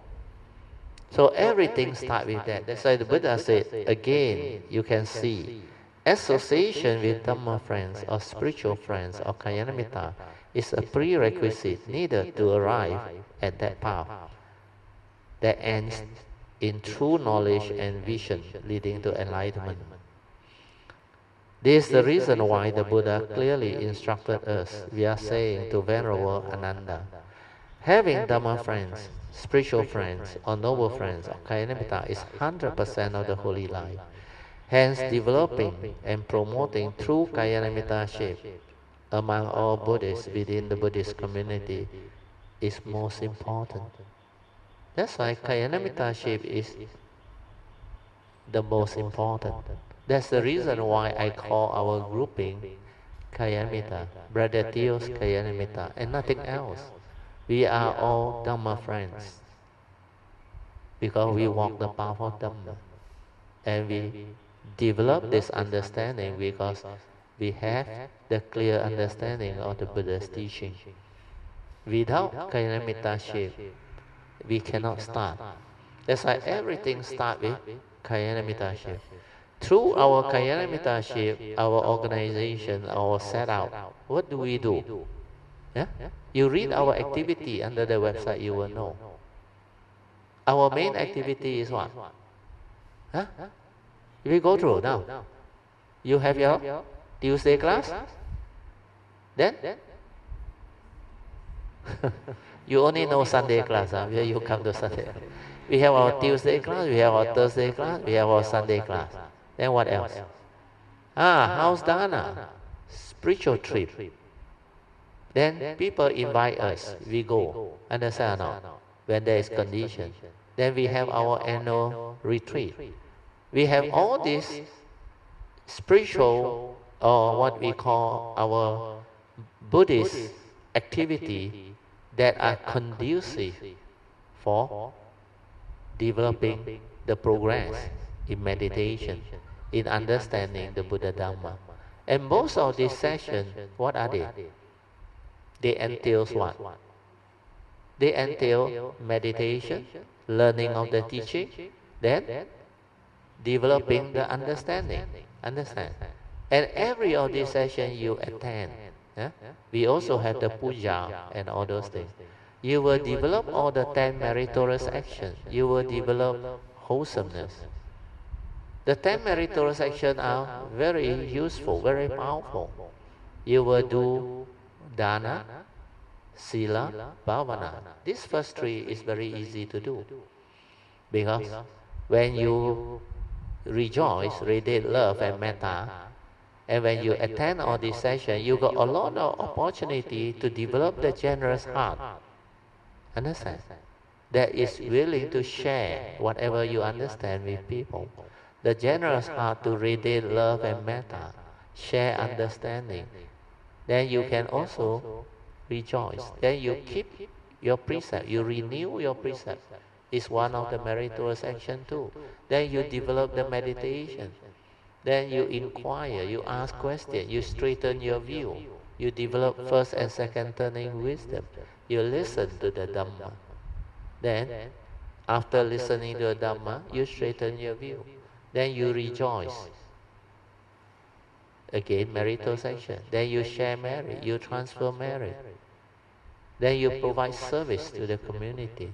So all these are meritorious actions, leading to a lot of wholesomeness, and it will reduce your propensity to be heedless, to do evil. This is how you progress. And one of these sessions, if you do it with understanding and faith, is so much better than a person who doesn't go through any of this Dhamma activity, who live maybe 100 years of life. No use.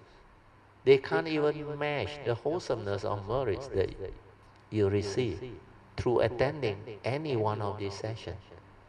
Then after that, when you have the condition and the understanding to take the Bodhisattva vow, to go this way, you generate vast amount of merit, which is way beyond what you can even imagine or perceive.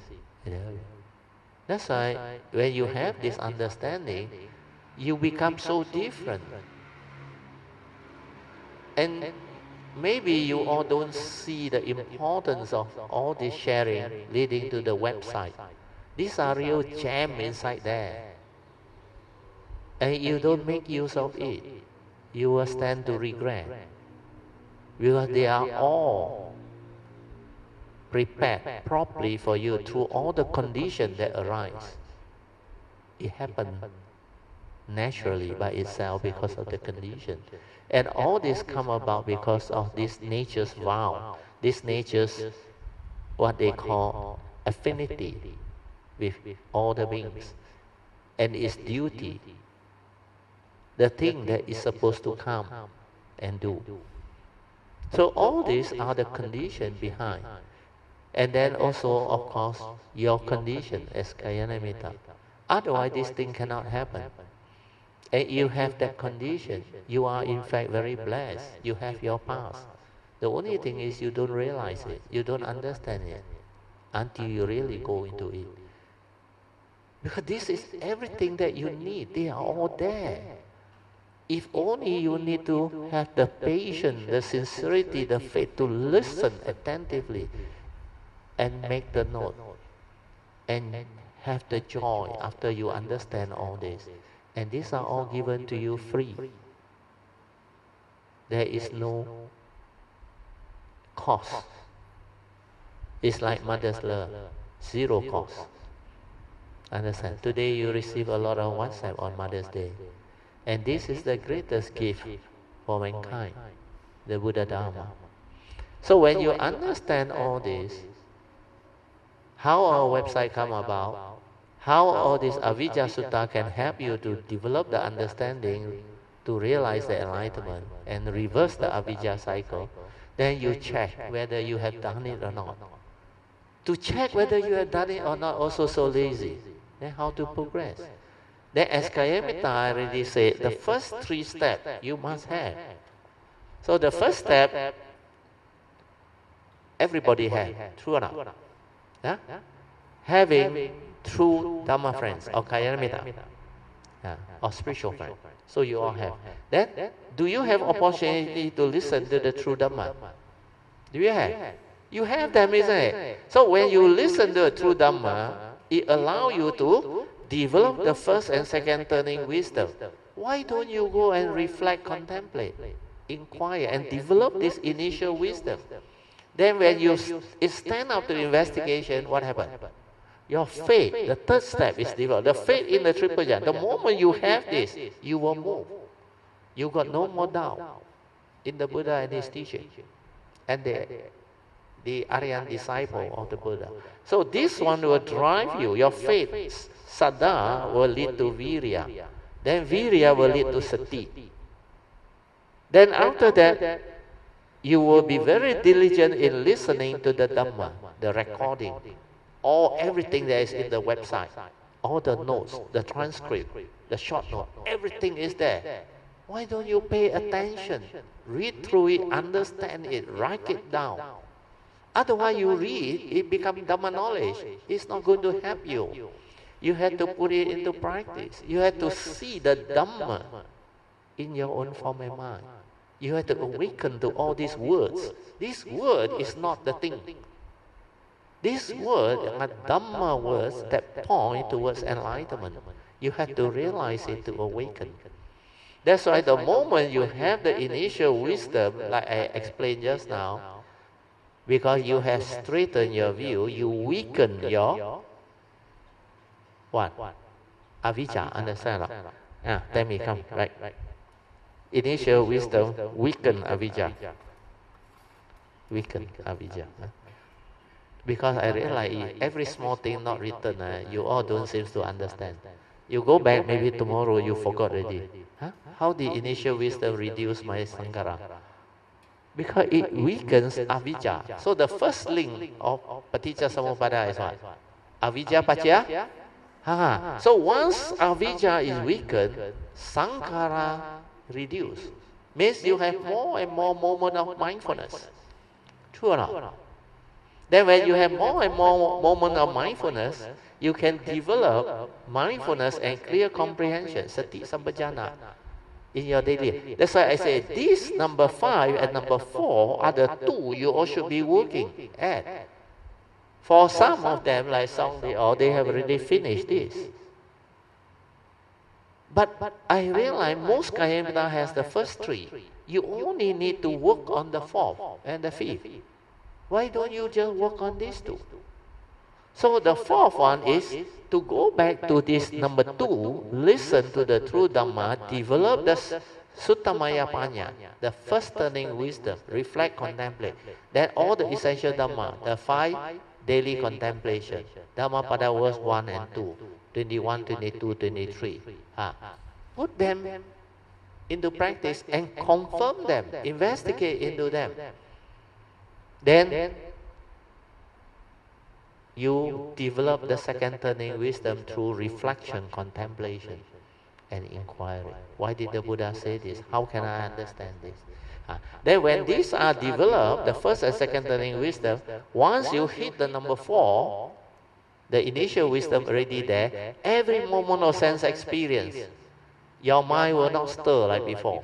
That's why you will have more and more moments of mindfulness, awareness. That's how your mind settles down. And you become more and more calm, more and more peaceful, more and more aware. And the space between thought extended until your daily mindfulness stabilizes. Then only you can really cultivate. I used to say, before your daily mindfulness stabilizes, there is no real meditation. The real meditation starts here. Then only you can see your defilement. Then only you can apply the 4 right effort. Sense restraint. If you cannot have the mindfulness, stability of mindfulness and clear comprehension to see clearly your defilement, your subtle greed, your subtle emotion, your fear, your insecurity, your deceitfulness, your cunningness, then you cannot have sense restraint. Your every moment of consciousness, seeing, hearing, smell, taste, tactile or thought, you stir your mind, you react. Why do you do that? Because of your deluded thinking, heedless thinking. Born of what? Born of memory. Because this memory is full of views, opinion, and conditioning. Your accumulated phobia, fear, insecurity, all this negativity of mind state, they are all there. And because of that, you cannot have sense restraint. That's why you need this mindfulness and clear to see clearly. Then the moment you see, you apply the right effort to abandon that. And there are 5 ways that the Buddha taught. Use the 3rd way and the 4th way, the meditative way, to reverse all this. Initially is be aware, silent, to experience it. Means when that emotion arises, that defilement arises, just like the Buddha explained under the Satipatthana Sutta, the practice, later on you will do it after you have the sense restraint and the 3 ways of Gugana. Then you come to the 4th foundation of mindfulness. Then inside here is explained very clearly. Mindfulness of the 5 mental hindrances. When the mental hindrance of sensual desire or ill will or restlessness or doubt, or even what they call sloth and torpor is there, you must be aware. Aware means what? Aware means you just silence your mind, be with it. Then you realize it ceases. Then what happened? Through that understanding, you will come to know how the arisen mental hindrance ceases to be. True or not? There is the wisdom. And how does it cease to be? By not doing anything. Why? Because these are movements of mind. These fear, worry, anxieties sensual desire, and ill will, they are dependent originating mind state born of Sakayaditi, wrong view. And they arise through condition. So if I just silent and aware, like what the Buddha taught, he gives the bullock cart analogy that goes through the pool of water. The moment you go through, you stir, the dust come out, the murky thing come out. Your mind is the same. The moment you react and stir with wrong view, the defilement come out. Then this defilement is not intrinsic in you. They are not real. They are dependent originating. And to understand that, you must meditate, silent, and be with it. Then when you see it cease, then your heart becomes peaceful again. There is clarity, stillness. Then like very light inside there. Nothing. No more of those agitation, lack of peace, stirring, reacting, emotion. No more. Cease. Then you realize that is the way to end all this. I don't have to do anything. Where the natural state of mind before the stirring is the natural state of the true mind, which is stillness, without thought, without emotion, without anything. That's why it's just inner peace, inner awareness, without words. Realize that true mind. If you cannot realize that, you cannot progress. So the moment you realize that, then you will understand what the Buddha said. Trace the origination factor. Before the emotion or mental hindrance arise, it was not there. Then how did it arise? It arises through your senses. Because when you see something, then you react to it, it arises. Or you hear something, you react to it, it arises. Even smell, taste, tactile, and thought is the same. Then you realize, why must I every time stir my mind and react and create mental hindrance? Create all this defilement. I need to straighten my view. Well, I don't have right view. That's why this initial wisdom, Yoniso Manasikara, is very important. And this first and second turning wisdom is not powerful enough. Unless you have cultivated before, then it can awaken. Otherwise, it just gives you the initial wisdom, which is not the third turning wisdom. The third turning wisdom is Bhavana Maya Panya, means awakening. In the third turning, you remember the Buddha said, this noble truth of dukkha has already been understood. Means you already awakened. You understood what dukkha is, the cause of its arising, the cessation, and the path that leads to the cessation.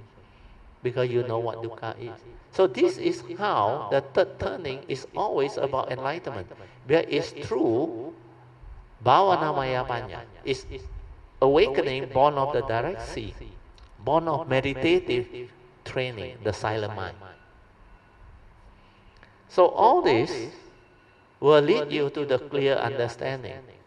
Then when you start to understand this, then you will understand why the Buddha said, you will come to know how the unerased mental hindrance or defilement come to be. Because they arise through your wrong view. Then after you have straightened your view, the Buddha said, you will also come to understand how in the future this defilement will not arise. Because you already have your wisdom, straighten your view, and you already have the insight. That's why the four foundation of mindfulness will give rise to the seven factor enlightenment that will lead to the enlightenment. And this 10 step is not difficult, I tell you. Your only difficulty is step 4 and 5. Step 4 is relatively easy. Just reflect, contemplate, inquire, and listen to the Dhamma. Means have faith. Go into the website. Listen. You should thank the website people, especially all the people who record the Tuesday class, Thursday class, Sunday class, and do the short note, and also Pamasuri, Brother Teoh, Jin Hao, Sui An, they all. That actually take care of the website, including Brother Lau. And you go inside there, you listen, all these steps you will fulfill. Then the only thing you have to work on is step number 5. The moment you hit this, Sati Sampajana, daily mindfulness, you are home. This one means you develop heedfulness. The moment you can hit this, you will develop heedfulness. So once you have Sati Sampajana, means you will have heedfulness. Otherwise, you cannot have heedfulness. And the heedful never die. You are destined for enlightenment. That's why this is very, very important. So work on this. Then automatically the sense restraint is there, your precept is there, the three way of right conduct is there, means noble eightfold path more or less established. That's why when you hit step 7, before even you go into the 4 foundation of mindfulness, you are at least a sotapan, I tell you. And some may even develop ability to become a sakadagami. Yeah. That's the reason why under the 4 foundation of mindfulness, you know what the Buddha said in the final summary? If you cultivate this, maximum 7 years, what will you realize? At least anagami. You remember? If there is still minor conceit. Otherwise, you will be an arahant. Why did he say that? Because when you reach step 7, before step 8, you are at least a sotapan already. And chances are you can even hit sakadagami. Well, from sotapan to sakadagami is not difficult. The sotapan severe the first 3 fetters. You know the first 3 fetters, isn't it? What are they? The first one is sakayaditi. You cease that. Then no more rites and ritual. Remember? And your faith in the triple gem is unshakable. Because you understand all this. Then the second stage of sainthood, you only attenuate, means reduce the next 2 fetters. And they are just sensual desire and ill will. And at the second stage of sainthood, your sensual desire and ill will is just attenuated, means reduced. That's why after you do the 4 foundation of mindfulness, it will root it out. That's why you become at least an anagami. When the first 5 fetters are rooted out. Then the last 5, you will realize arahantship. You can root it out. So all these are very clear and clearly spelled out in the teaching. Then if you do it according to this, you only need to work on step 4 and 5. And step 4 is relatively so much easier than step 5. And step 5, for those who have the faith, the sincerity and the diligence, also not difficult, very easy.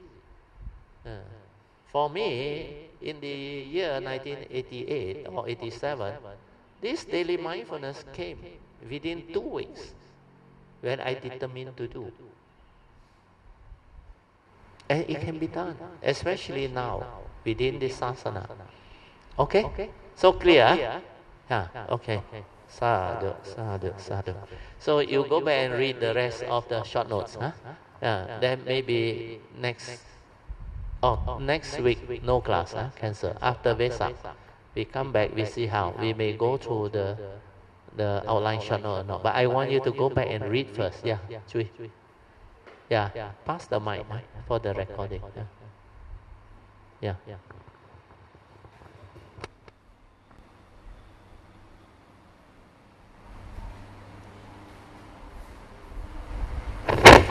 Thank you, Brother Teoh. That was very, very good.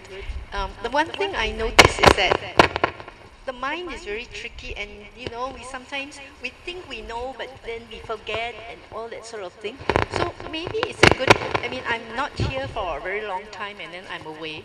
But maybe a good idea would be you give us homework, and we read and we do that, so that we can really absorb what you're saying at this particular time. Thank you. Thank you for your good suggestion, Chui. Just leave the mic there. I think what Chui has suggested is very good. But for me, I'm not going to give you homework. There is nothing to do with me. It's about you.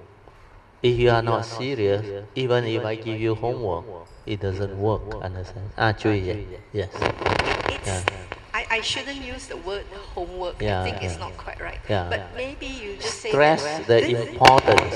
stress the importance of the areas you're going to go through and read pages such and such to such and such. And then we deal only with those pages, and if everybody comes prepared, we can do more sharing That's why I say our Kalamita friends here. that is what precisely I have been sharing today. And if you really listen, almost every session I repeated it. But you all didn't pick it up because you are not the. Of course, there are a few who pick it up. You are not the really serious one. The really serious one, they will never miss. I tell you, this type of sharing, I tell you, for those who have the past, they will have a lot of joy and everything is so beautiful, and they will go back and listen to it again and again for at least 3 to 5 times. Some of them go listen to it for 10 times. But every time you listen, it's different again. Every time you listen, it's different again. And like Jui suggests, stress on the important one. I already stressed so many times. So now we go through one more time, okay? Having Dhamma friend, no need to explain already, okay? You already know. Listening to the true Dhamma. You have done it, isn't it? But have you really done it with understanding and sincerity? You listen to Dhamma knowledge or what? Because if you listen and accumulate as Dhamma knowledge, you don't put it into practice, you are not going to learn. You understand? So what is the practice? Listen and try to understand. If cannot, never mind. Go for second turning, like the Buddha said. But if you have your past, listening alone will awaken you. If you don't have the past, you listen, then you go and reflect and contemplate and inquire. What will happen when you reflect, contemplate and inquire into the essential Dhamma that the Buddha has taught? Like the 5 daily contemplation, the 5 mental hindrances, the 5 spiritual faculty, faith in the triple gem, taking refuge, the reason for precepts, then the 3 right view and all those things, and all the other essential Dhamma, including the cultivation and all those things. So you have to reflect and contemplate. When you reflect and contemplate means what? It's just like the first time you hear a subject which is new to you, you don't quite understand. Like physics, chemistry or science or biology. Most of the time you don't quite understand. So you go back, you open up the textbook, you try to read up and develop your own understanding. Then you reflect, contemplate. Then you try to listen to whatever lecture. Nowadays is recorded, video also. Then as you go through, you start to stabilize what you have listened. You understand? It is through reflection, contemplation, and inquiry that you can stabilize what you have heard. Then when you start to stabilize it, you can assimilate it in. Then you can put it into practice. Do you understand? That's why the second turning, reflection and inquiry and contemplation is very important. When I reflect, I understand the subject deeper, clearer. You agree or not? Huh? Then you can put it into practice. It's like any exam or subject. If you read already, you think you know, what you should do is close the textbook. Then take out a piece of blank paper, write it out. If you can put it in words, then you understand. Like this Avijja Sutta. Don't look at the notes. After you develop the second turning, the reflection, then try to write it out without looking at the notes. If you can express it in your own words, means you are ready to cultivate. Because at least you can write it out. Means you have reflected, contemplated, it has stabilized, and you know what these steps are. Then you go into it. All this you have to do. Otherwise you cannot progress. Otherwise it becomes Dhamma knowledge. Then every time the question comes, oh, Avijja Sutta, okay, I on the website. Then rattle like a parrot. It's not going to help you, understand? This one, why did I do it without referring to anything? And how can I remember? You think I go and remember? I don't remember anything. When I read this sutta, I jumped with joy because this is how I cultivated. And I realized these are the steps I went through.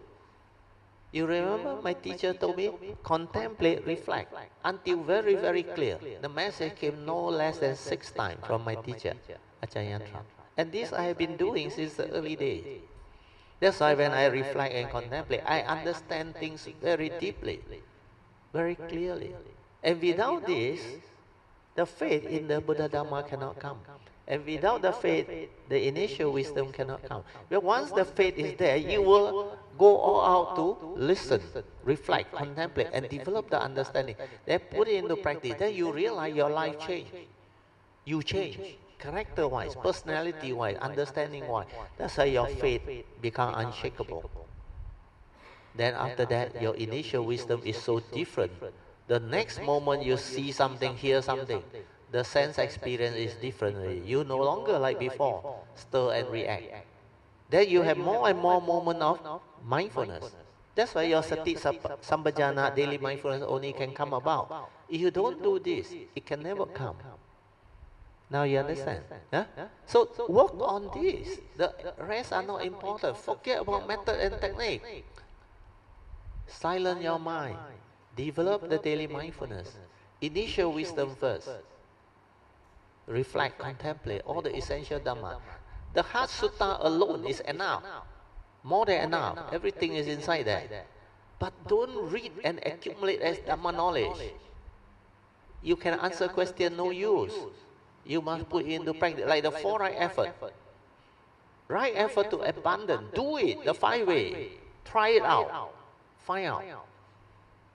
Then after you have the initial wisdom, you can arise the second right effort to prevent it from arising. Before this initial wisdom comes, you cannot prevent it from arising. The defilement is so powerful. You have not straightened your view. But the moment you straighten your view, you see before it can arise, that right effort to prevent it from arising can happen.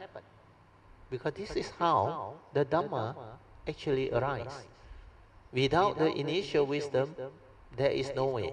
But the daily mindfulness can see. The moment it see the initial wisdom there, it will not stir, it will not react. That's why it will cease. Then the third right effort is cultivate all the wholesomeness that are still not in you. The right thought, right speech. Go and develop the understanding. What constitutes right thought, right speech, right action? Write it down, the whole list. You cannot write it down, you cannot develop them. So all these are the homework that you're supposed to do yourself. Nobody can help you. You must have the faith, the very strong, what they call virya, to go this way. Where you see the importance of this teaching. This window is very, very critical, very important. And with all this website and all the conditions and what we are having, you are really very blessed. But if you don't make use of it, nobody can help you. Okay? We better end, huh? Because it's a bit too late, huh? Oh, sadhu, sadhu. Okay, we rejoice, huh? Sadhu, sadhu, sadhu. 6:15, sorry. Take an extra 15 minutes of your time, huh? So we will do the sharing of merit, transfer of merit, then blessing for the nation, then we end, huh?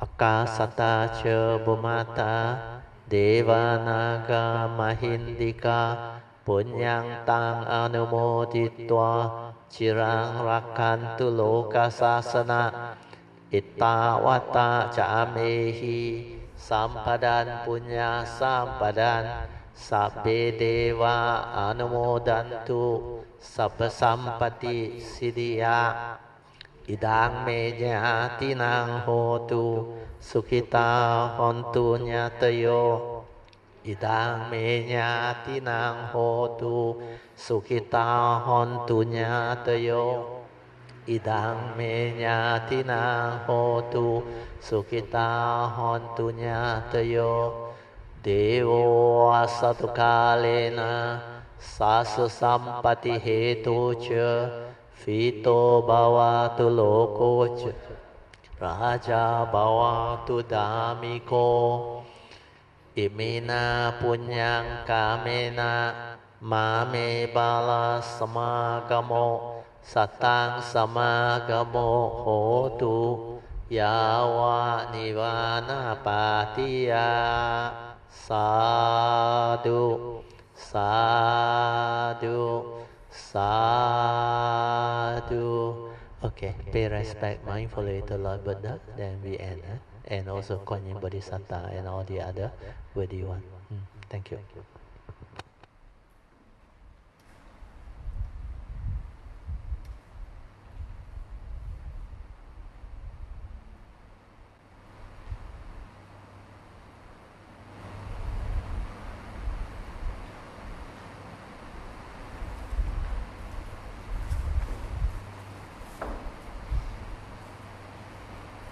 Let's express some heartfelt thanks to Gratitude for the profound sharing of the Dharma with 3 by 2 bow to the